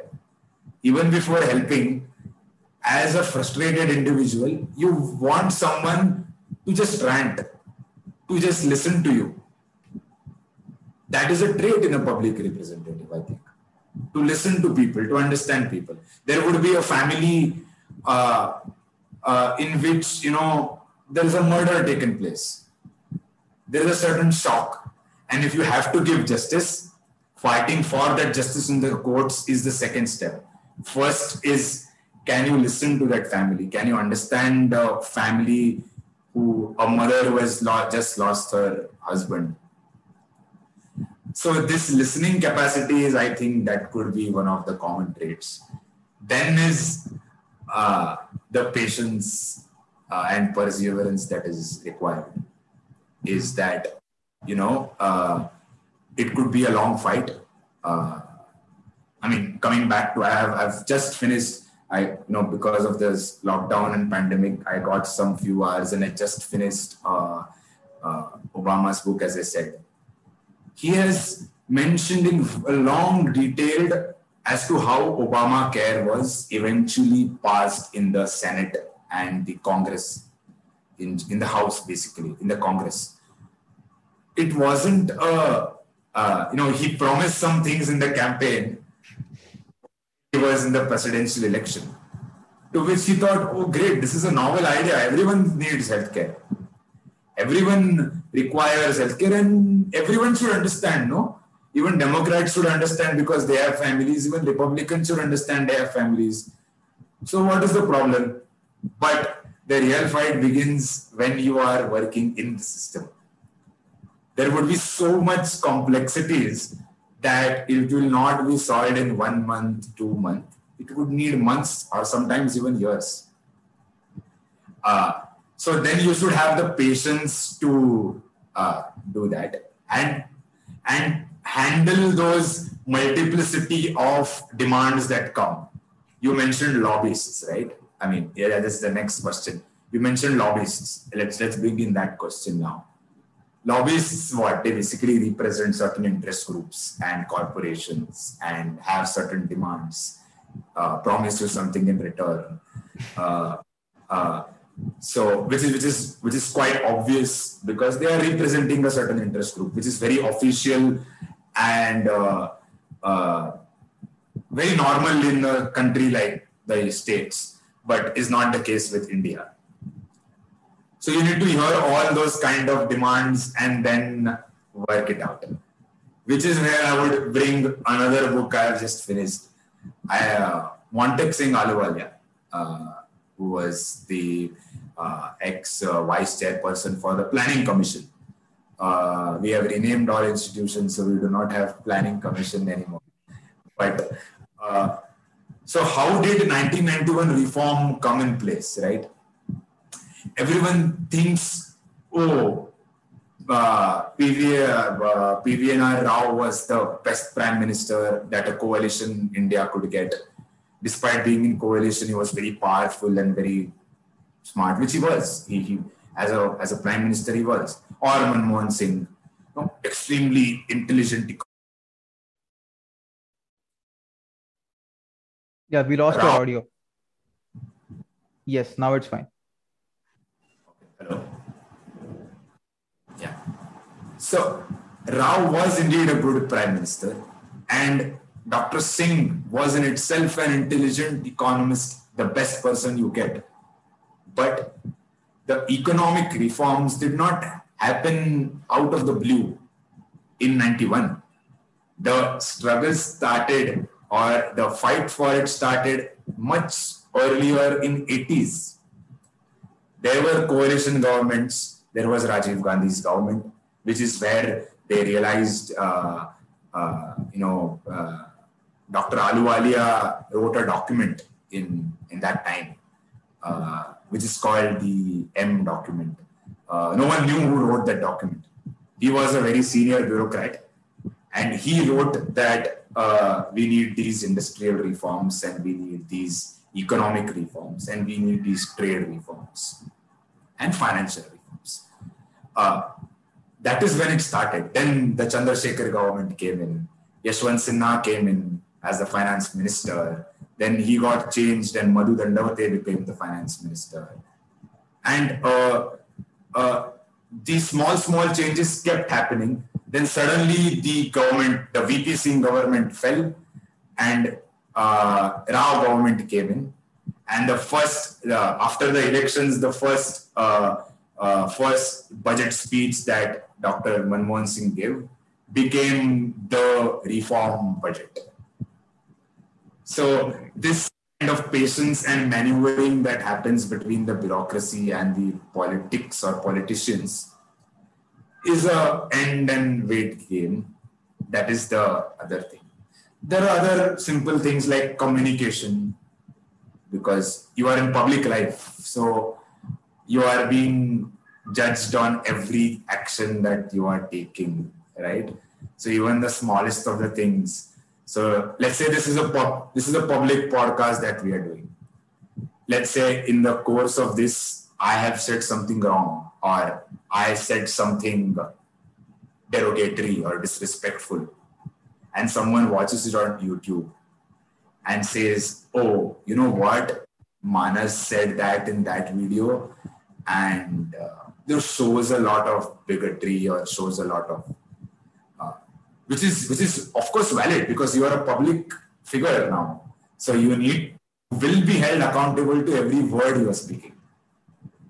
So that will be the case. And then sometimes you will speak right things at the right time, but your opponents will twist and turn it in a way and so you need to be careful of those things. This is a very, you would in your mind say a very long answer to the rather straightforward question asked, which brings me to the other part of what you had asked, right? Yes. What was? Yes. So the other part being that, people in the whole intelligentsia of the society, basically, right? Academicians or literary people, Arundhati Roy, for example, right? Who are very critical per se of the government, not just her, but, a lot of people. So the second part of the question basically relates to, the intelligentsia of our society, right? People who are very comfortable. They are writing books, or probably they are actors, right? In the creative arts or so. Sometimes they take a very, critical stance of the current government or even past governments for that matter, and they have a right to do so. But since they have this following, right, in the public light, right, which might be, they could directly influence them in a way. So considering the fact that they themselves do not have that proper technical background to probably comment on some, issues or some rules, new legislation, what's your opinion on that, right? Okay. So there again, this is a complex issue and there is no binaries here. What happens usually is we, as a individual or as a collective, we sometimes fall victim to binaries as to either these influencers or the public person or like the stars or the sportsmen's views are the views and they cannot go unchallenged. And on the other hand, there is, they are not the best. Everyone, they do not understand anything. These are the binaries that we fall in, which is, the issue is much more complex. One is, as an individual, just like you and I are subject to our own personal opinions, everyone is subject to their personal opinion. Whether you are an author like Chetan Bhagat, who nowadays, interestingly, is questioning the government. So, or you are Anupam Kher, or you are Taapsee Pannu, or Anurag Kashyap, or you are Virat or Sachin. Which field did I miss? We missed academics. Okay. If you are a Ram Guha or who other? Kaushik Basu, the economist, or even more controversial folks. Controversial in this thing. Folks like Arundhati Roy or others. Umar Khalid or Kanhaiya. These are academics because they do have legitimate PhDs from universities. That's why I categorize them as even Umar and Kanhaiya has a PhD.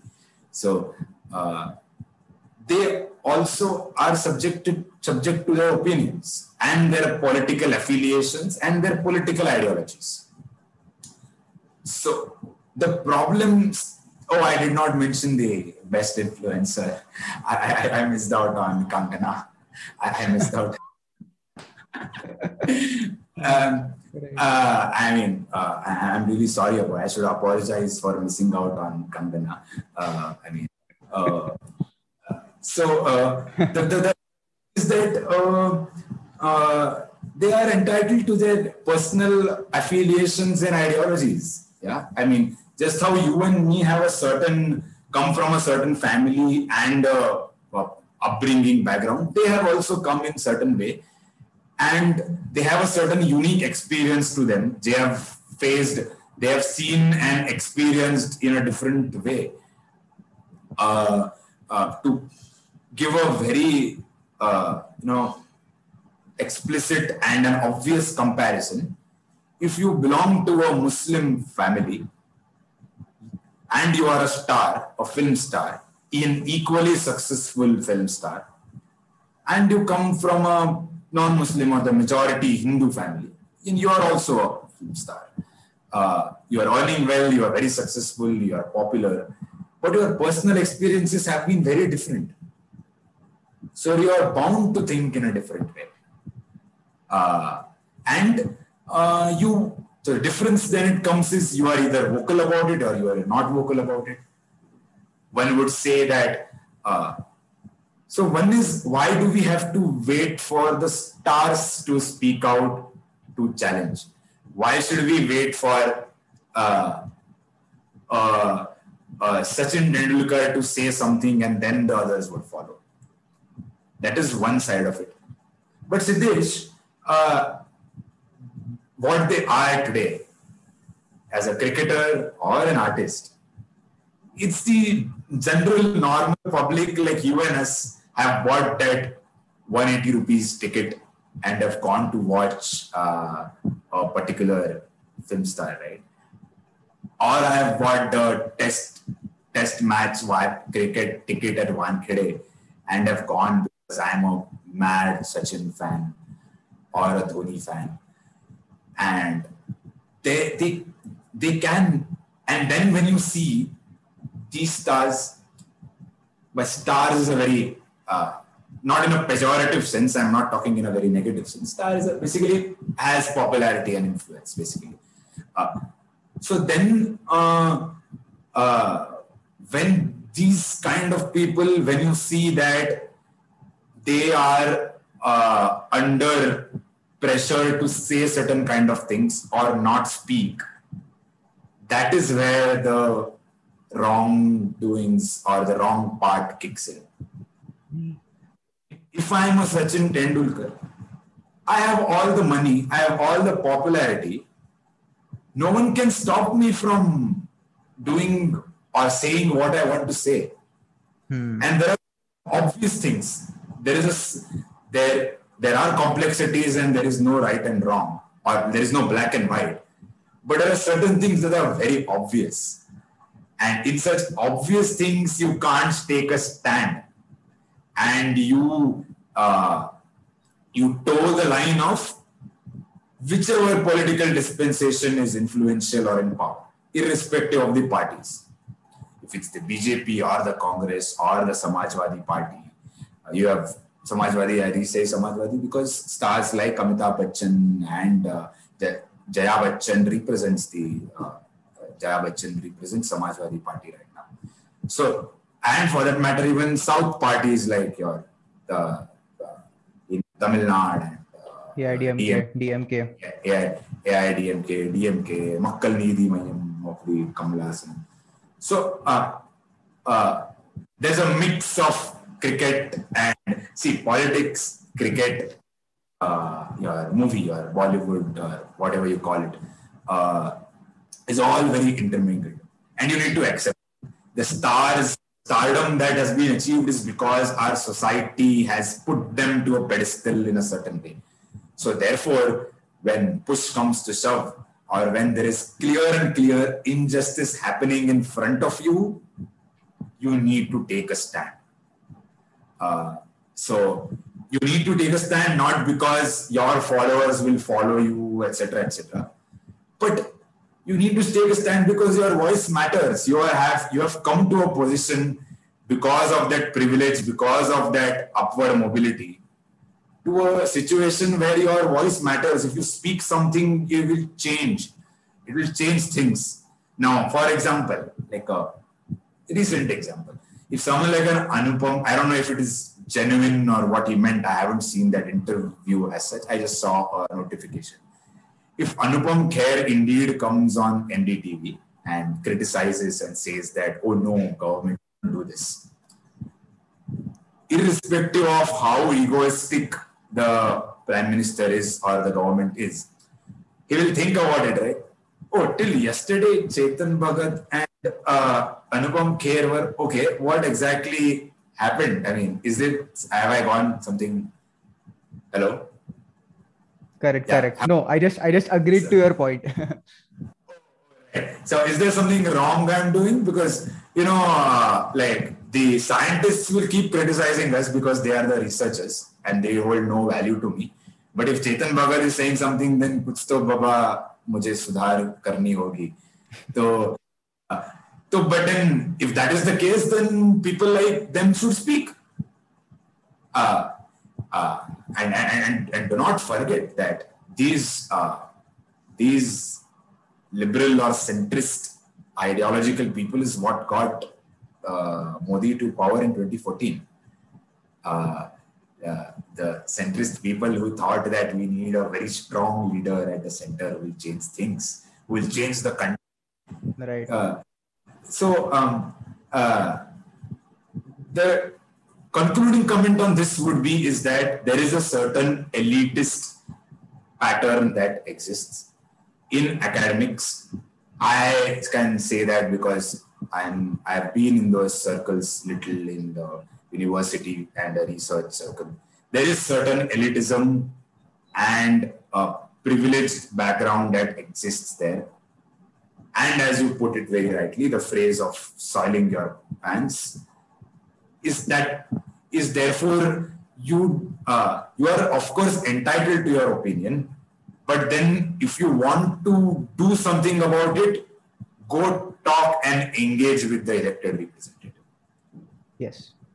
Go talk with your councillor, go talk with your municipal commissioner, go talk with your district collector. If you are privileged enough and have the access, go talk with your prime minister and tell him or her that I am an academic and this is what I think is a revolutionary idea and this should be done or this shouldn't be done. Do that. Even you can maintain your differences, but do that. I mean, very much maintain your differences. You should be very rigorous and oppose at everything that is wrong. But then do that. Don't just be in your air-conditioned rooms and seminars and conferences. That is where comes the second part, is that Siddesh, eventually they are academics for a reason. If Professor Bramar Mukherjee, who is an Indian origin biostatistician in University of Michigan, says that there is going to be a wave and this is going to be when the peak could be, these many people are going to die in May, these many people are going to get infected in May. She says it out of her research that she has done herself, right? If a Dr. Fauci says something, he says it for a reason on the basis of the research that CDC and the scientist community has done. Correct. So they come from that position of original research and certain peer-reviewed and this thing. So therefore, when they say it, it is indeed important. So that is how I would put it. Correct. And I mean, definitely every issue we talk about, every certain aspect of any problem we look at, there are these two sides. Both have to be in balance. So yeah, again, very, very well put response there about both of these things, right? Both the facets of the problem. So yeah. And coming back to one important point, right? I wanted to touch upon this, that the education system, right? Particularly, let me put it this way. Say, I know the problems with what our current engineering education system has, right? Let's not even go to the pre-high school wala. We are pretty much, doing good there, I would say. Probably there are a lot of problems there as well. But say in the college degree education, right? The higher education strata, say barring your IITs or barring IIMs, the premier institutes, what do you suggest? And not even technical education, it can be your humanities, it can be your probably basic skill development institutions, right? Or any other institutes, for instance. Do you think that there is a reform required there? Say any arts graduate which is who is going to complete their degree, person, right? Is it somehow very strongly correlated with the that people do not get jobs that easily, right? Is there a reform needed in the education system, particularly higher education system, the degree education which we have, and then what steps could be taken, say by our policymakers? Because I heard right now, I'm not very aware of the exact reforms which were in underway, right? Some new reforms were brought forward. What's your opinion on that? Yes, Siddesh. Actually, we do indeed need reforms, or reforms as a word. Of course, we need reforms. Reforms is many a times a terminology that is used very loosely. We do need those systemic and institutional changes to change our educational system. In fact, even at the primary and secondary school stage, we need them. Mm-hmm. And at the higher education level. So at higher educational level, I would say that the comprehensiveness that is needed in the curriculum or the training is lacking on the student side. Let's take like my own example. I mean, I'm not hesitant to confess that the social science training that social science is not just my field of political science, but also economics, which after a point you need to know the mathematical part of it or the statistics also. If not, you won't be able to apply that for your policy interventions or evidence. Is that the social sciences do not give you the quantity. Let me not generalize. I would say, in my case, I feel that until my undergraduation, I didn't, because I chose social science and arts as a discipline, I did not get the quantitative learnings or courses that I wanted to learn. And I felt it throughout the course and after the course also. Of course, my expertise would be, and my interest would be as a in politics or in economics. But then that does not mean I shouldn't know what normal distribution is, or what how statistics functions in the real world, or how you would use those mathematical phenomena. Because after a point, I need to engage with all kinds of disciplines when I come out in the job market, right? Which is where your other employment question I would link with. If you go with the current training that you have, you only know what your discipline says. Let's say I know how ministry functions, or I know how a central, or we are talking about education, I know how education sector functions. But until I engage as a political scientist, until I engage with an economist and educationist, remember, is a specialist field. So until I engage with the educationist and until I engage with bureaucrats and political leaders, I won't be able to form that kind of policy. But that engagement will happen only if you are trained and know that you have to be engaging when you go in the job market. Or again, a COVID analogy, which lot of scientists and lot of researchers have given. If you are a mathematician or a computer scientist sitting in the Prime Minister's office, which is what is happening, mathematicians and computer scientists are right now advising the Prime Minister. But you don't have a public health expert. You do not have an epidemiologist. If we had an epidemiologist and a public health expert, we wouldn't have been in such a situation. That is one. The second is the systemic issues that are there in the higher education structure. There is a lot of politics. We keep saying as laymen, "Arey, isme to bahut politics hai. Isme to sab." Yeah.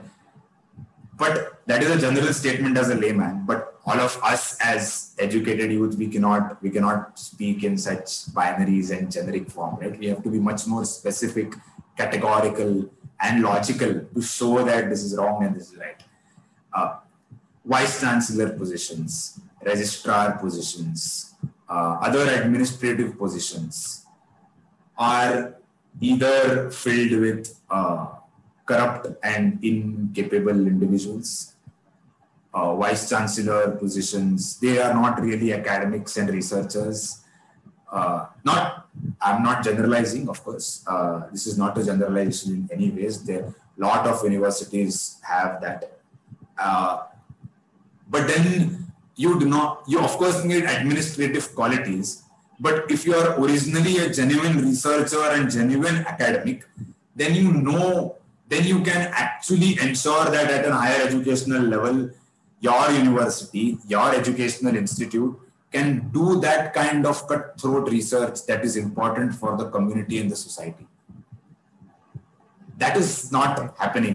We keep questioning about, oh, we do not have funding in research, or we are not doing research like the other countries are doing. But then if you are not solving the systemic issue, then how will that ever happen? There are small examples here and there, like a TIFR would do a good research. Your ICERS would do good research. Your in social sciences, your JNUs would do, or TIS would do good research. But they are there because their funding, their independent thinking, which is where comes the next part of educational institutions. Research inherently requires independent thinking.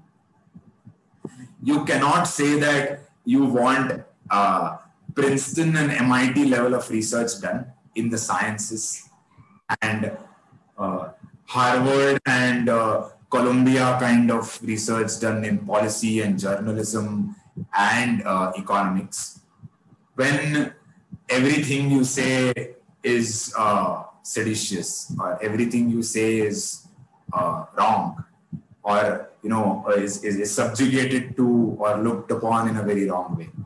That is not how it works. If you are, I know you are interested in the life sciences and the chemistry. If tomorrow you say that in the last 2 decades, what scientists have been doing in the life sciences or in biochemistry is wrong. This particular hypothesis that you have come up with is wrong. And I am telling you with my own original research that this is why it is wrong. You should be appreciated for that, right? You should be incentivized for that. You should be said that, okay, Siddesh, if this is what you claim and you think it is right, please show us more evidence. Come with us. Please participate in our laboratory and the research. So the administrative changes and the research incentivization are the initial issues that needs to be changed. The other is that the private-public balance, and this is true not just of higher education, but also of school education onwards, which is how should education sector be regulated? How much should it be regulated? And how much should it be open to the free market so that private foundations, non-profits, or other private investment can come in? But then again, as I said, just like other issues, this is very much a complex issue as to how do you look at education? Do you look at education as a public good per se, which it isn't. It isn't a technically public good, how you would define. But then private universities are now increasing because public investment in education has not been so fruitful. We have not been able to create those independent spaces of universities and research.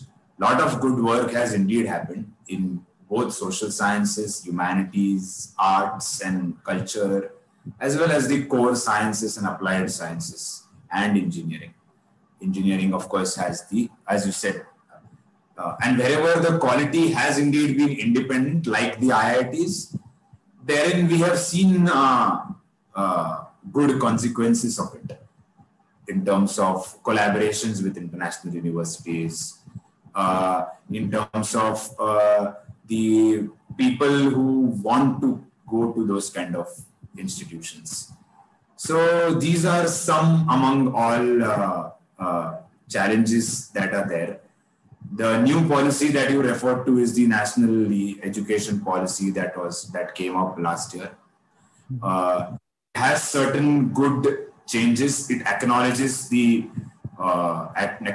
certain mistakes that the educational institutions have been reeling with, and intends to change that. Having read the part of what it tries to address, not the entire thing, I think that the centralizing tendency can be changed, which it tries to do. It tries to bring a new Higher Education Commission of India, HECI, and its focus is also on the foundational learning and numeracy for school children and how it can be more comprehensive. Its impact and its immediate and long-term impact outcomes is for everyone to see, and given the pandemic, I'm not sure how the funding and how the implementation will work out, because eventually state governments will be responsible to do that. Central government has implemented the policy, but education is a state subject. So we'll see how it goes. So that is what happens. Right.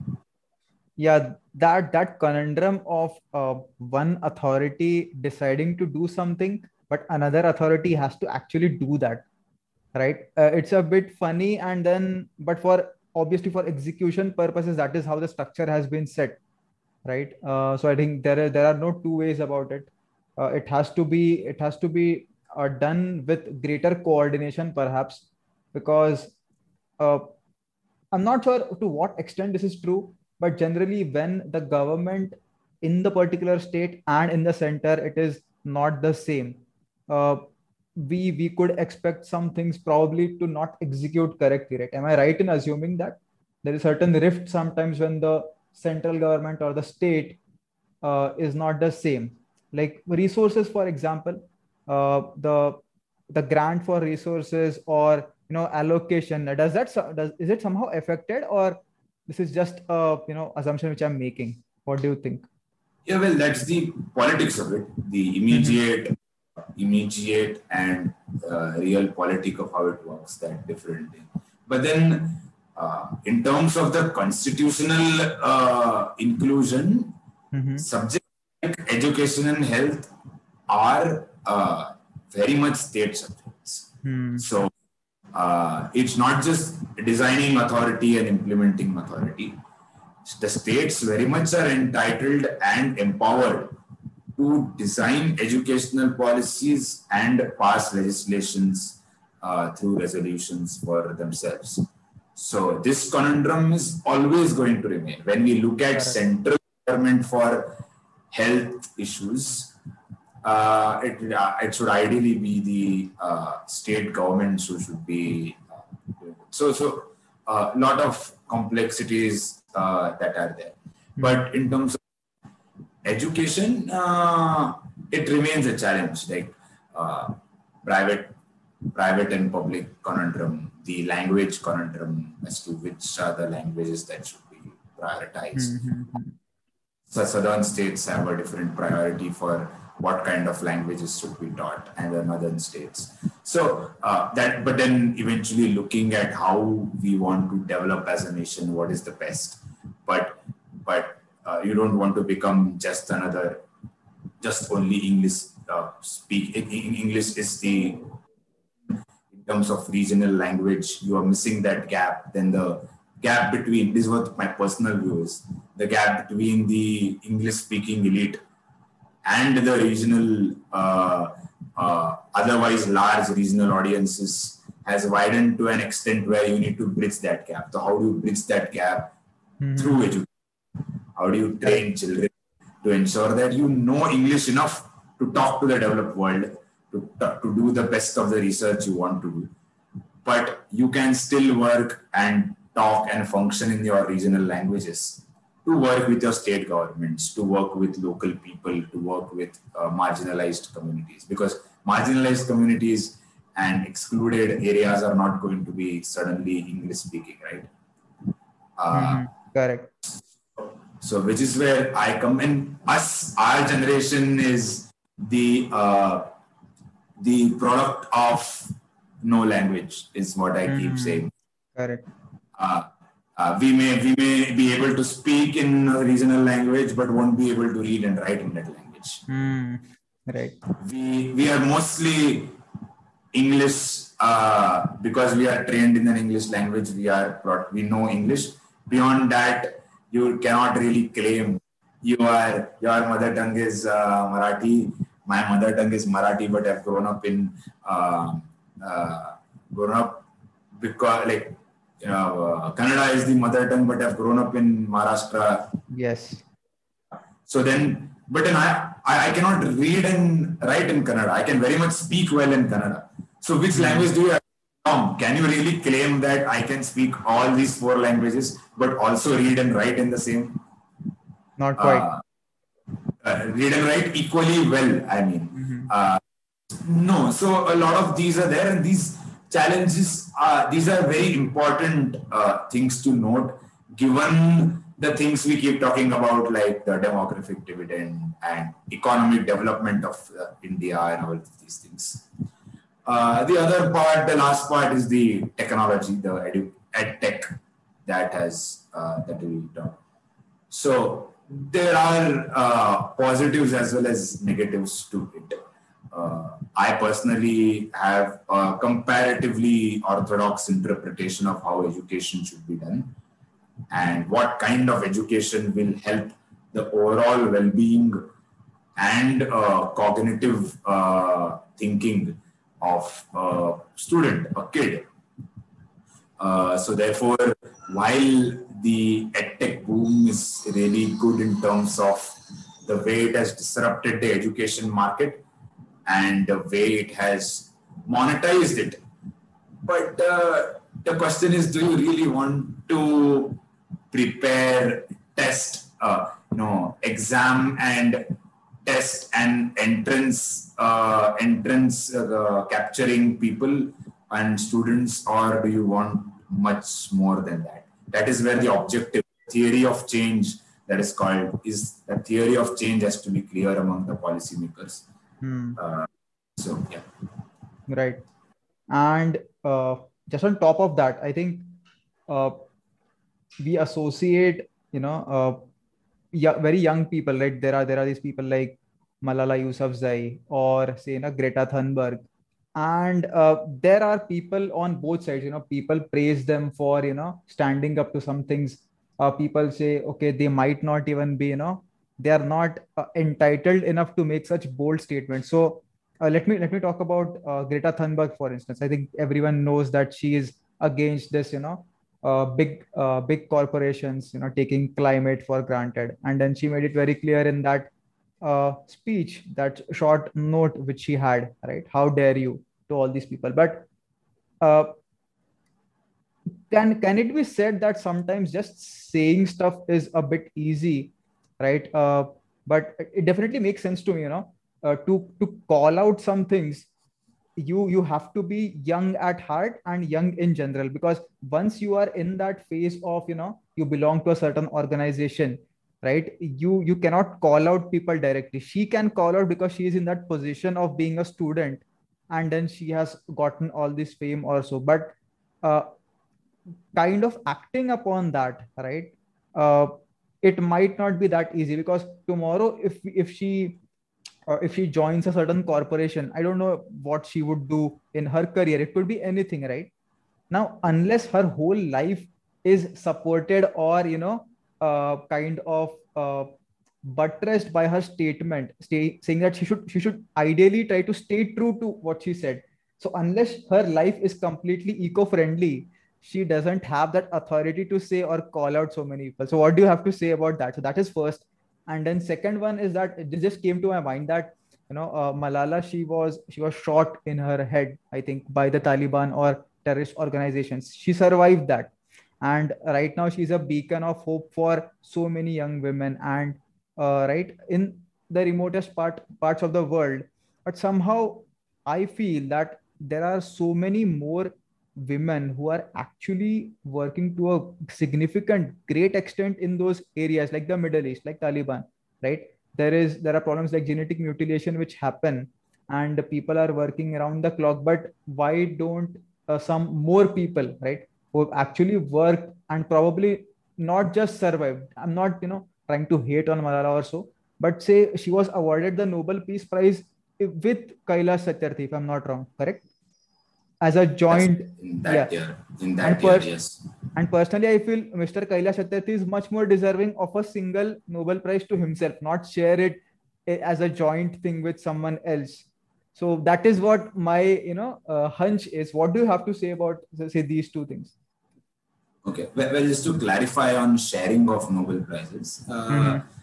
prizes in across categories in Mm-hmm. economic science, Peace Prize, or the physics, or other prizes. The trend has always been that the committee gives those to a shared thing. For example, when for economic sciences in 2019, Mm-hmm. when Professor Esther Duflo and Abhijit Banerjee and Michael Kremer won, it was shared.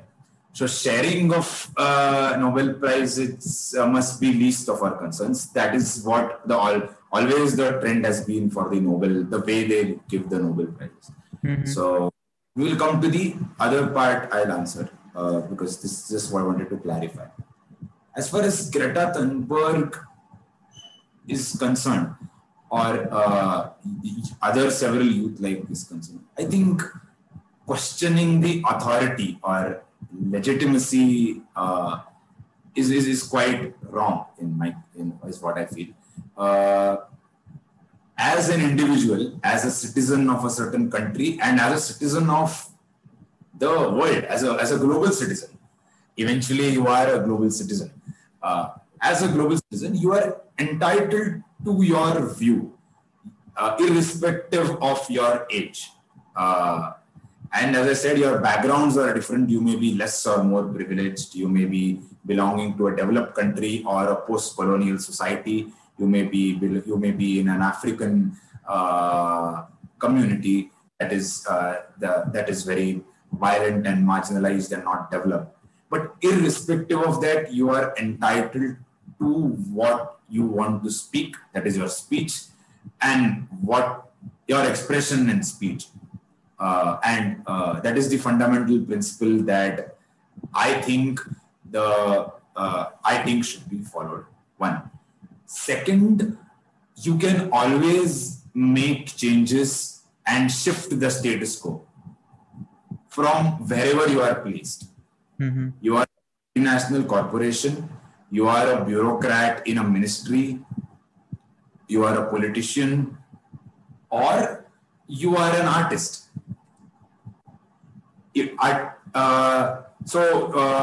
Usual interpretation, layman interpretation is, if you are an artist, you have more freedom in general because you are the creator of your own content. You earn on that, and whatever loss and profit you make monetarily or otherwise is yours. But on the other hand, if you are in an MNC or in a bureaucrat in a ministry or a civil servant, then there are pressures, and that is not true. Just to give you an example, we have a development policy course at the ISPP that I'm learning right now. So our faculty was Professor N.C. Saxena. He is a very senior retired IAS officer from 1960s. His batch was in 1960s, and he taught us the entire course on development, on tribal women policies, poverty, income inequality, etc. He gave us, as he was teaching along with supported by data, he gave us examples after examples, how in 70s a young officer in a certain district, he challenged the status quo and compelled the respective politician to do something. How then the same in 80s and 90s, in as high a position as a secretary of a ministry of rural development, he changed things. How in a very polarized and corrupt state like Uttar Pradesh, he was the revenue secretary, and revenue secretary deals with land. It's a very controversial issue, land and revenue. But how he, in his place, he is a research mind, originally a research and original thinker. but he was a bureaucrat. He could have very well said that I am a civil servant. This is only so much I can do. I will follow the orders. I am a rule-bound citizen. I'll follow. You are very much a rule-bound citizen. You are very much following your civil services orders and the code that is there for the bureaucrats. But you are still challenging the status quo within. Irrespective of where you are placed, you can still. So tomorrow, let's say if Greta is working some elsewhere in a certain, she could still be of that opinion that is not questioning her authority or her locus standi, as you would say. One cannot complain or question of anyone's locus standi. Tomorrow sitting here, you may not agree with it. Tomorrow sitting here, I would have opinions on the bombing of Israel and bombing by Israel, or the attacks that are going on and the ones that should stop. But it may be agreeable or disagreeable, but it cannot be stopped is what I feel. And at this age, doing that is, I would say, is a bold and a very great service to the global community that one could do. And just to, you said, to call upon or just to call out. One may say that, oh, you are not acting upon it. You are just calling it out. Calling, we just discussed previously, right? That calling out in is itself something that shifts the status quo and needs courage to do. Right. And it doesn't have to be at global stage. When someone like me, who is from a conservative family, calls out certain unscientific and, if to use a loose word, idiotic and nonsense orthodoxy that is practiced in terms of religion or certain practices and cultural practices at home, I am calling that out. And I'm an equally good champion if someone is doing that. If I'm calling out as to why during the 4 days of menstruation should a girl or a woman be compelled to sit out, the woman or the individual, the girl or a boy who is asking that to her parents and asking that to her grandparents as to why this is the case. And that calling out is important, I think. Yes, definitely. I think the creed to the creed to improve something is to first identify what is wrong, or what we find objection to, what we want to object to, perhaps, and then as you said, then call it out. And I think there is always this question of whatever you do, there is a thing which you have not done, and then people would tell you, Kier, you have not done this. You have done so much, but what about this? So I think that thing always is present. And that's correct. That's correct. To which always be correct. To which I would reply to the Malala question also, using this as to what you have not done. So given the circumstances as a teenage, she did what she did. And given that circumstance she lived in, and the kind of society, kind of patriarchal society that just like India, how Pakistan is a very much patriarchal, and because it is uneducated, more reliance on religion it is. She did what she did, and which was very much bold and appreciable in that context. So the other debate is, of course, there are, as I said, again linking it to what I earlier you said of substantial contribution of an individual. I wouldn't, okay, great, a certain person has got the Nobel, she got the recognition. But you are absolutely right when you say that there are hundreds and thousands more who are doing similar things, but which could be considered as even greater achievements given the context. Context meaning in a Dalit family or in a Dalit community, if a woman is raising up and being bold and challenging the status quo, she is equally a mover of the status quo, I would say. So in that terms, you are absolutely right. There are many, many more. And the stories need to be told. We need to know the stories. And even if we don't, unfortunately, one cannot reach everywhere. Even if that is not, they remain stories that remain untold. They will remain stories which are untold. Yes. And yeah, definitely. I want to touch upon this part, Manas, that I was just thinking about this, that Bernie Sanders, I personally like him. I find him the most sane amongst all the other candidates, right? Sometimes, everyone says that they like Bernie Sanders, but somehow he was snubbed by the DNC, right? They did not back him as much as they backed Kamala Harris Biden, right? Even in the earlier runs which Bernie has had, that guy was a senator, but never actually rose to the post of, or even was never close to becoming the president per se, right? Now, is it because that he is true to his philosophy, he's true to his creed, that uh, these big players, they should pay higher taxes, or this monopoly or this wealth disparity which we have, or which particularly the US has, it has to be fixed somehow. And he has this quote unquote radical ideology according to his opposition, which is not very practical, right? And is that the reason why he is snubbed? Because uh, somehow I keep asking this to people, that the person who is in charge of the US, somehow they wield a power which it is beyond just their country. It somehow affects the global state of the world. And that was reflected when Trump got into power, and then everyone knows what happened, right? So why do you think that is the case? Why do people like Bernie Sanders or Tulsi Gabbard, they do not come into power? Tulsi Gabbard was again, she's a war veteran. I think twice she has been to tours of the Middle East, I think Iraq or Afghanistan during the war, and she has a very good background. Again, she called out the Democratic National Party at some instances.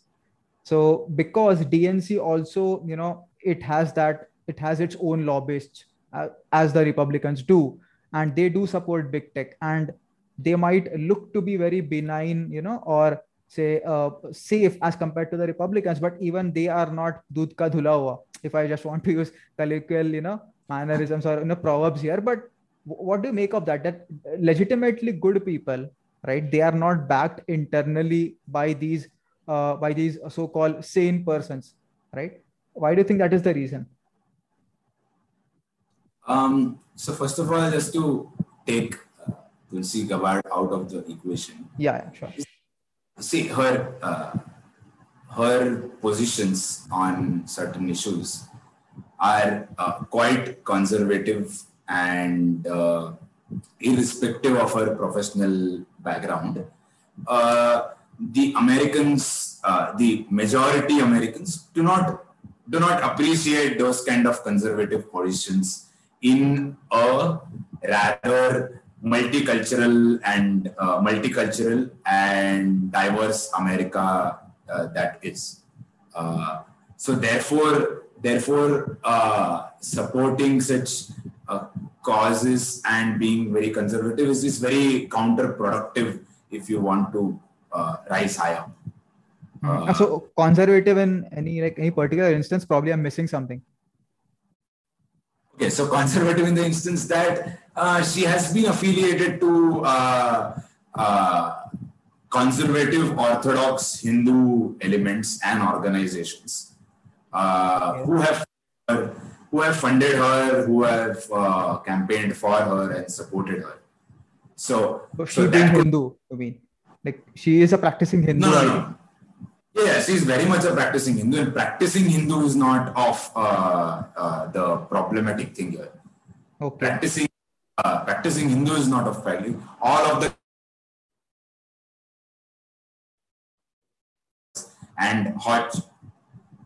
the candidates come from a diverse and a hodgepodge of cultural, country, and religious background, which is what America is, the way it was formed, the history of the US.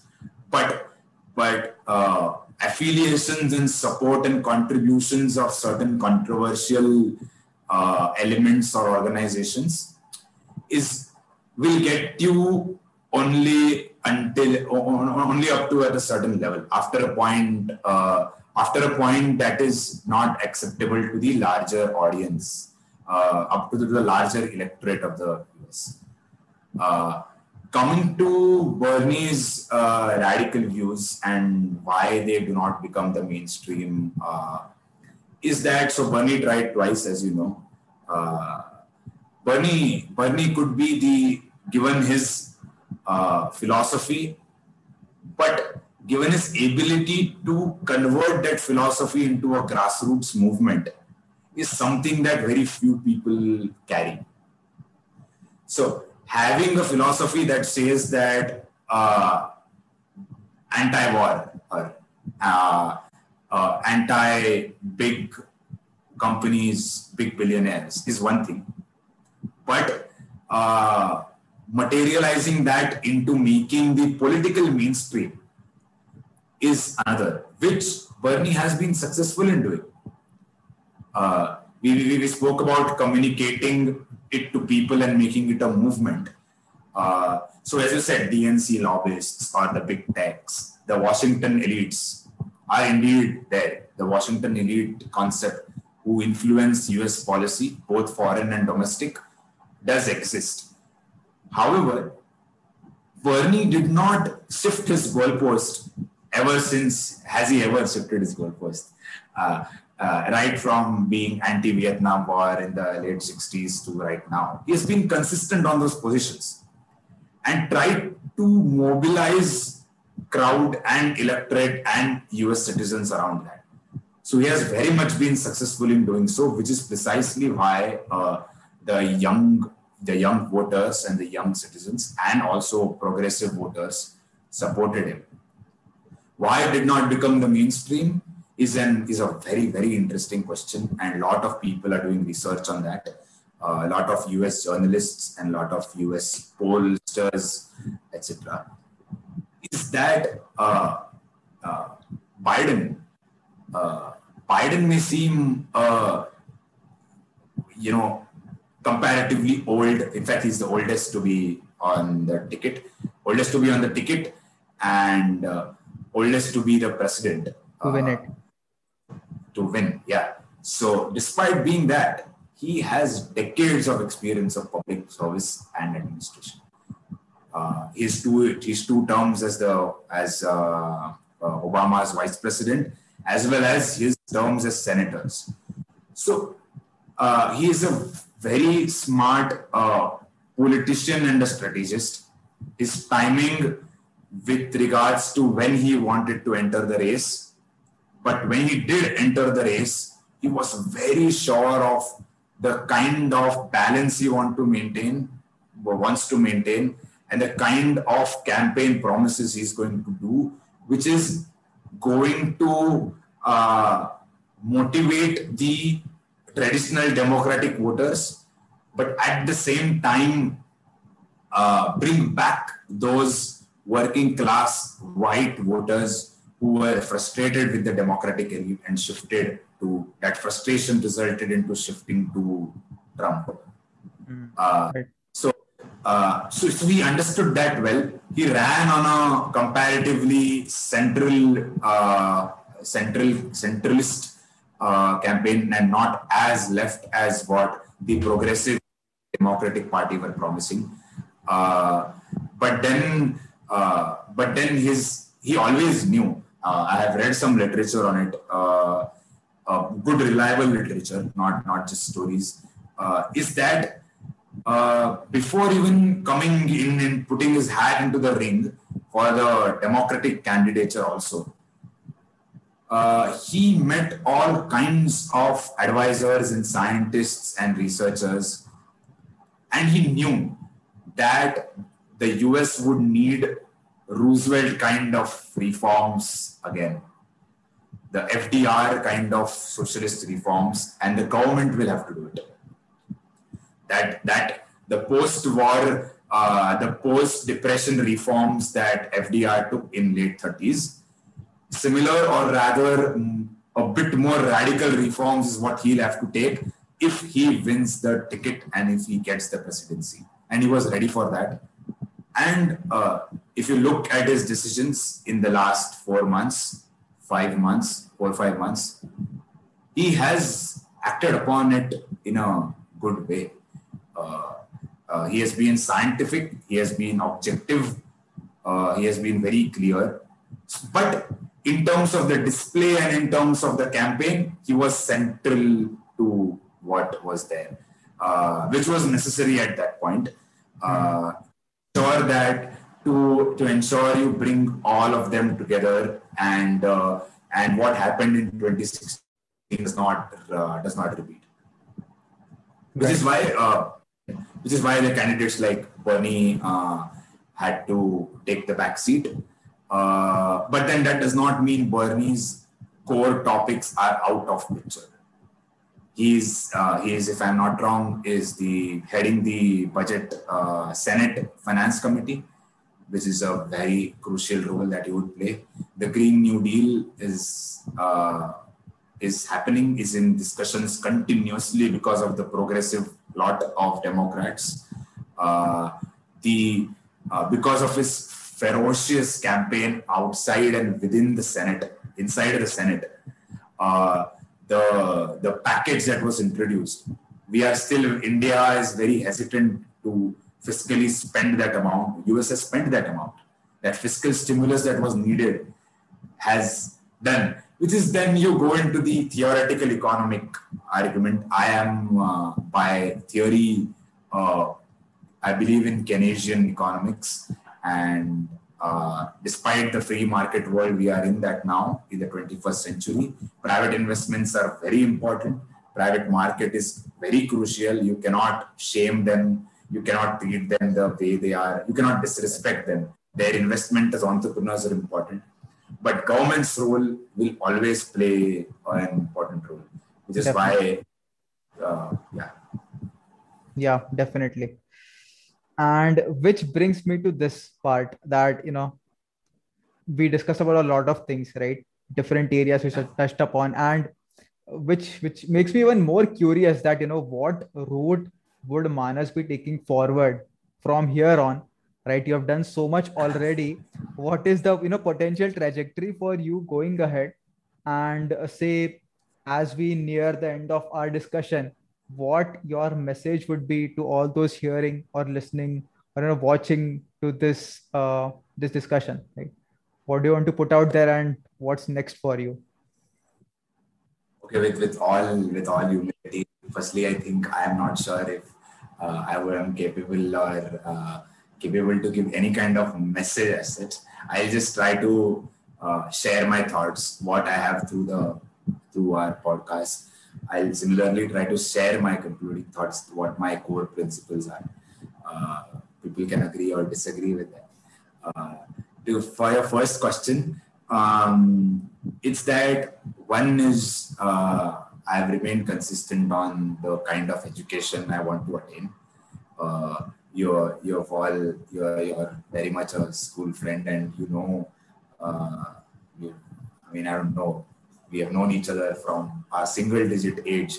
There are people I know, like all of us, our school friends and college society and neighborhood friends who are still in touch and are equally proximate since the single digit age that we were introduced to each other. Since then, since 2011, my interests, my choices, and my actions have been consistent. I public service and social justice are the two core philosophies that I have always thought about, maintained. If there is something that does not let me sleep, if some things that gets me impatient, angry, frustrated, but at the same time it drives me, is the quest for public service and social justice. And my choices and my actions on what I do is the resultant consequence of these philosophies. My education in politics and now policy, along with economics and sociology, has been for that. My volunteering activities has been for that. My extracurricular also has been for that. I think I want, in an immediate sense, my intellectual and academic appetite hasn't yet gotten over. Despite this being my second postgraduate degree, I very much believe I want to continue education. Of course, the natural recourse, the natural direction is a doctoral degree or a further professional master's degrees in my own areas and interests, because to have a locus standi, to have that capability of talking what you're talking, to have that credentials, it is important that we attain that education ourselves, despite the difficulties. That is one. So I would continue that. Second is, while that gets over, while that is continuing, I would very much continue volunteering and contributing in my own small ways as possible. Right now, it is my own small ways while I build up my own academic and professional profile, and so that I could contribute in a significant manner in the forthcoming future. And other thing is I have believed that, jack of all trades and master of none is indeed true. And specialist, you can only do so much. You can't claim to be an expert in everything. That is just naive and very, I don't know. But then in some ways or the other, through my efforts or the way life has gone about, I have gotten an opportunity to get a taste of everything. And my parents are responsible for promoting and supporting that. And in some ways, I have ensured that I have that inherent thing to talk to all kind of people, to participate in all kind of activities. Sports also is equally important for me, just as core academic theoretical researches. I would talk about political philosophy and theory as passionately with you as I would talk about classical music artists and my fanboyism for Ustad Zakir Hussain or Ashwini Bide Deshpande. So I want to maintain that interdisciplinary interests. And by maintaining interdisciplinary interests, I mean I want to continue my relationship with those industries, so that tomorrow, when I am capable of doing something significant, which I'm confident that with hard work it can happen, when I am able to do that, that all of that can come together, all kinds of experiences can come together, and we can build a better society. In all of this, family and immediate family remains important. My mommy, papa, and my aji, and they are all very close to me, and they are the one who support whatever little I have done. They have not asked me questions as to that.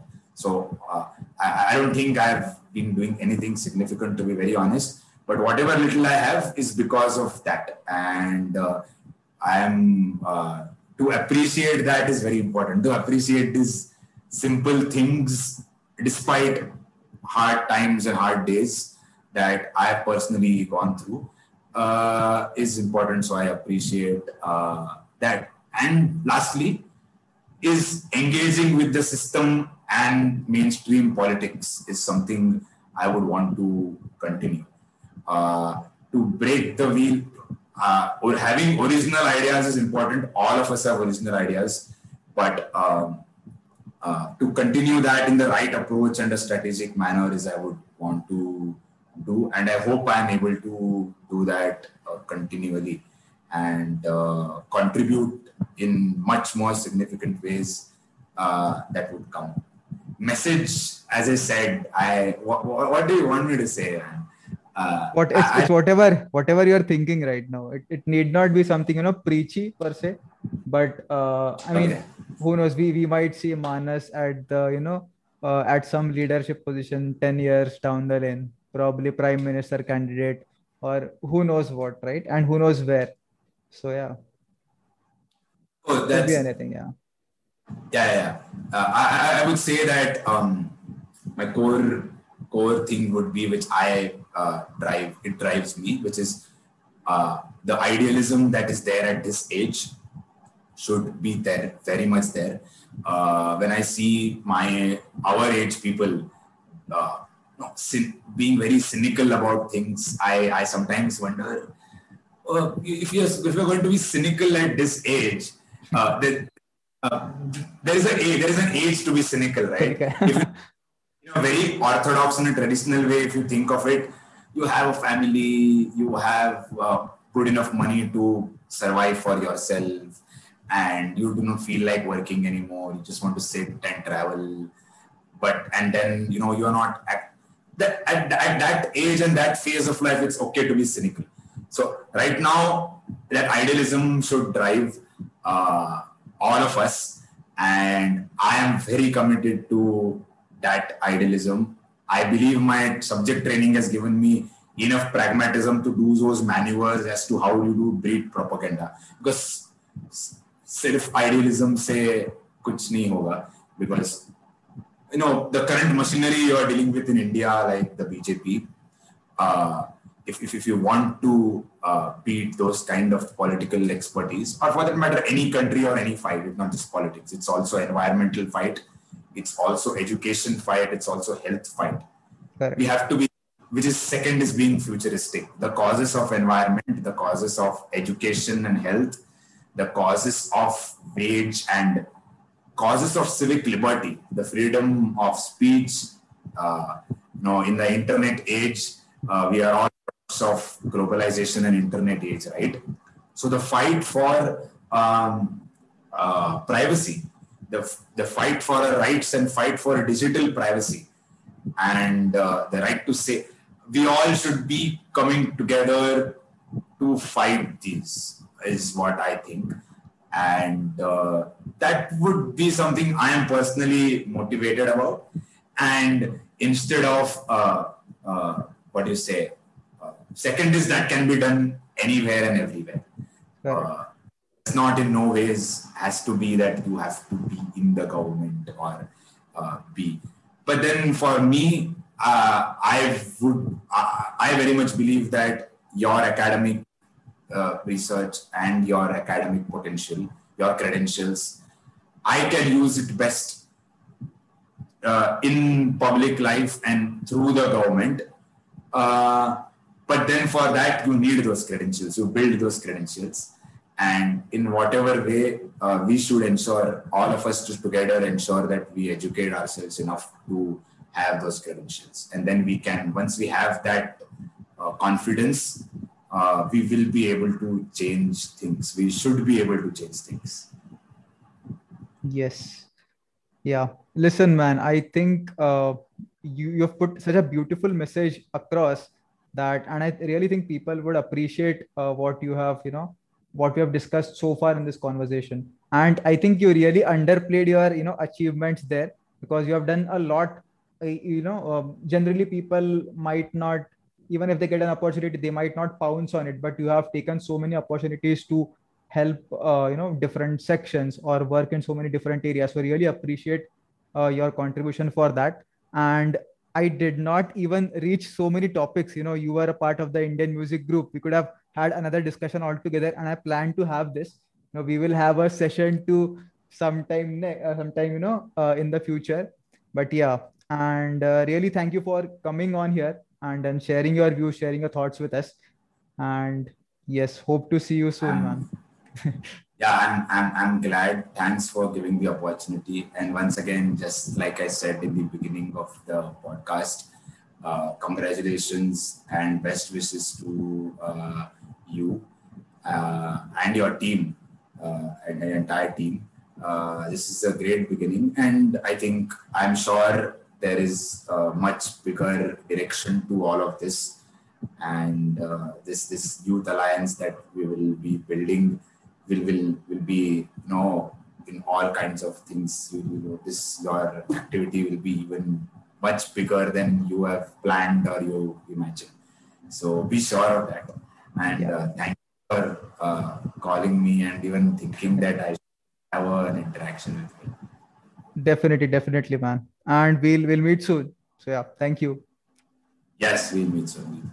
Thanks a lot. Thanks, Rajneesh.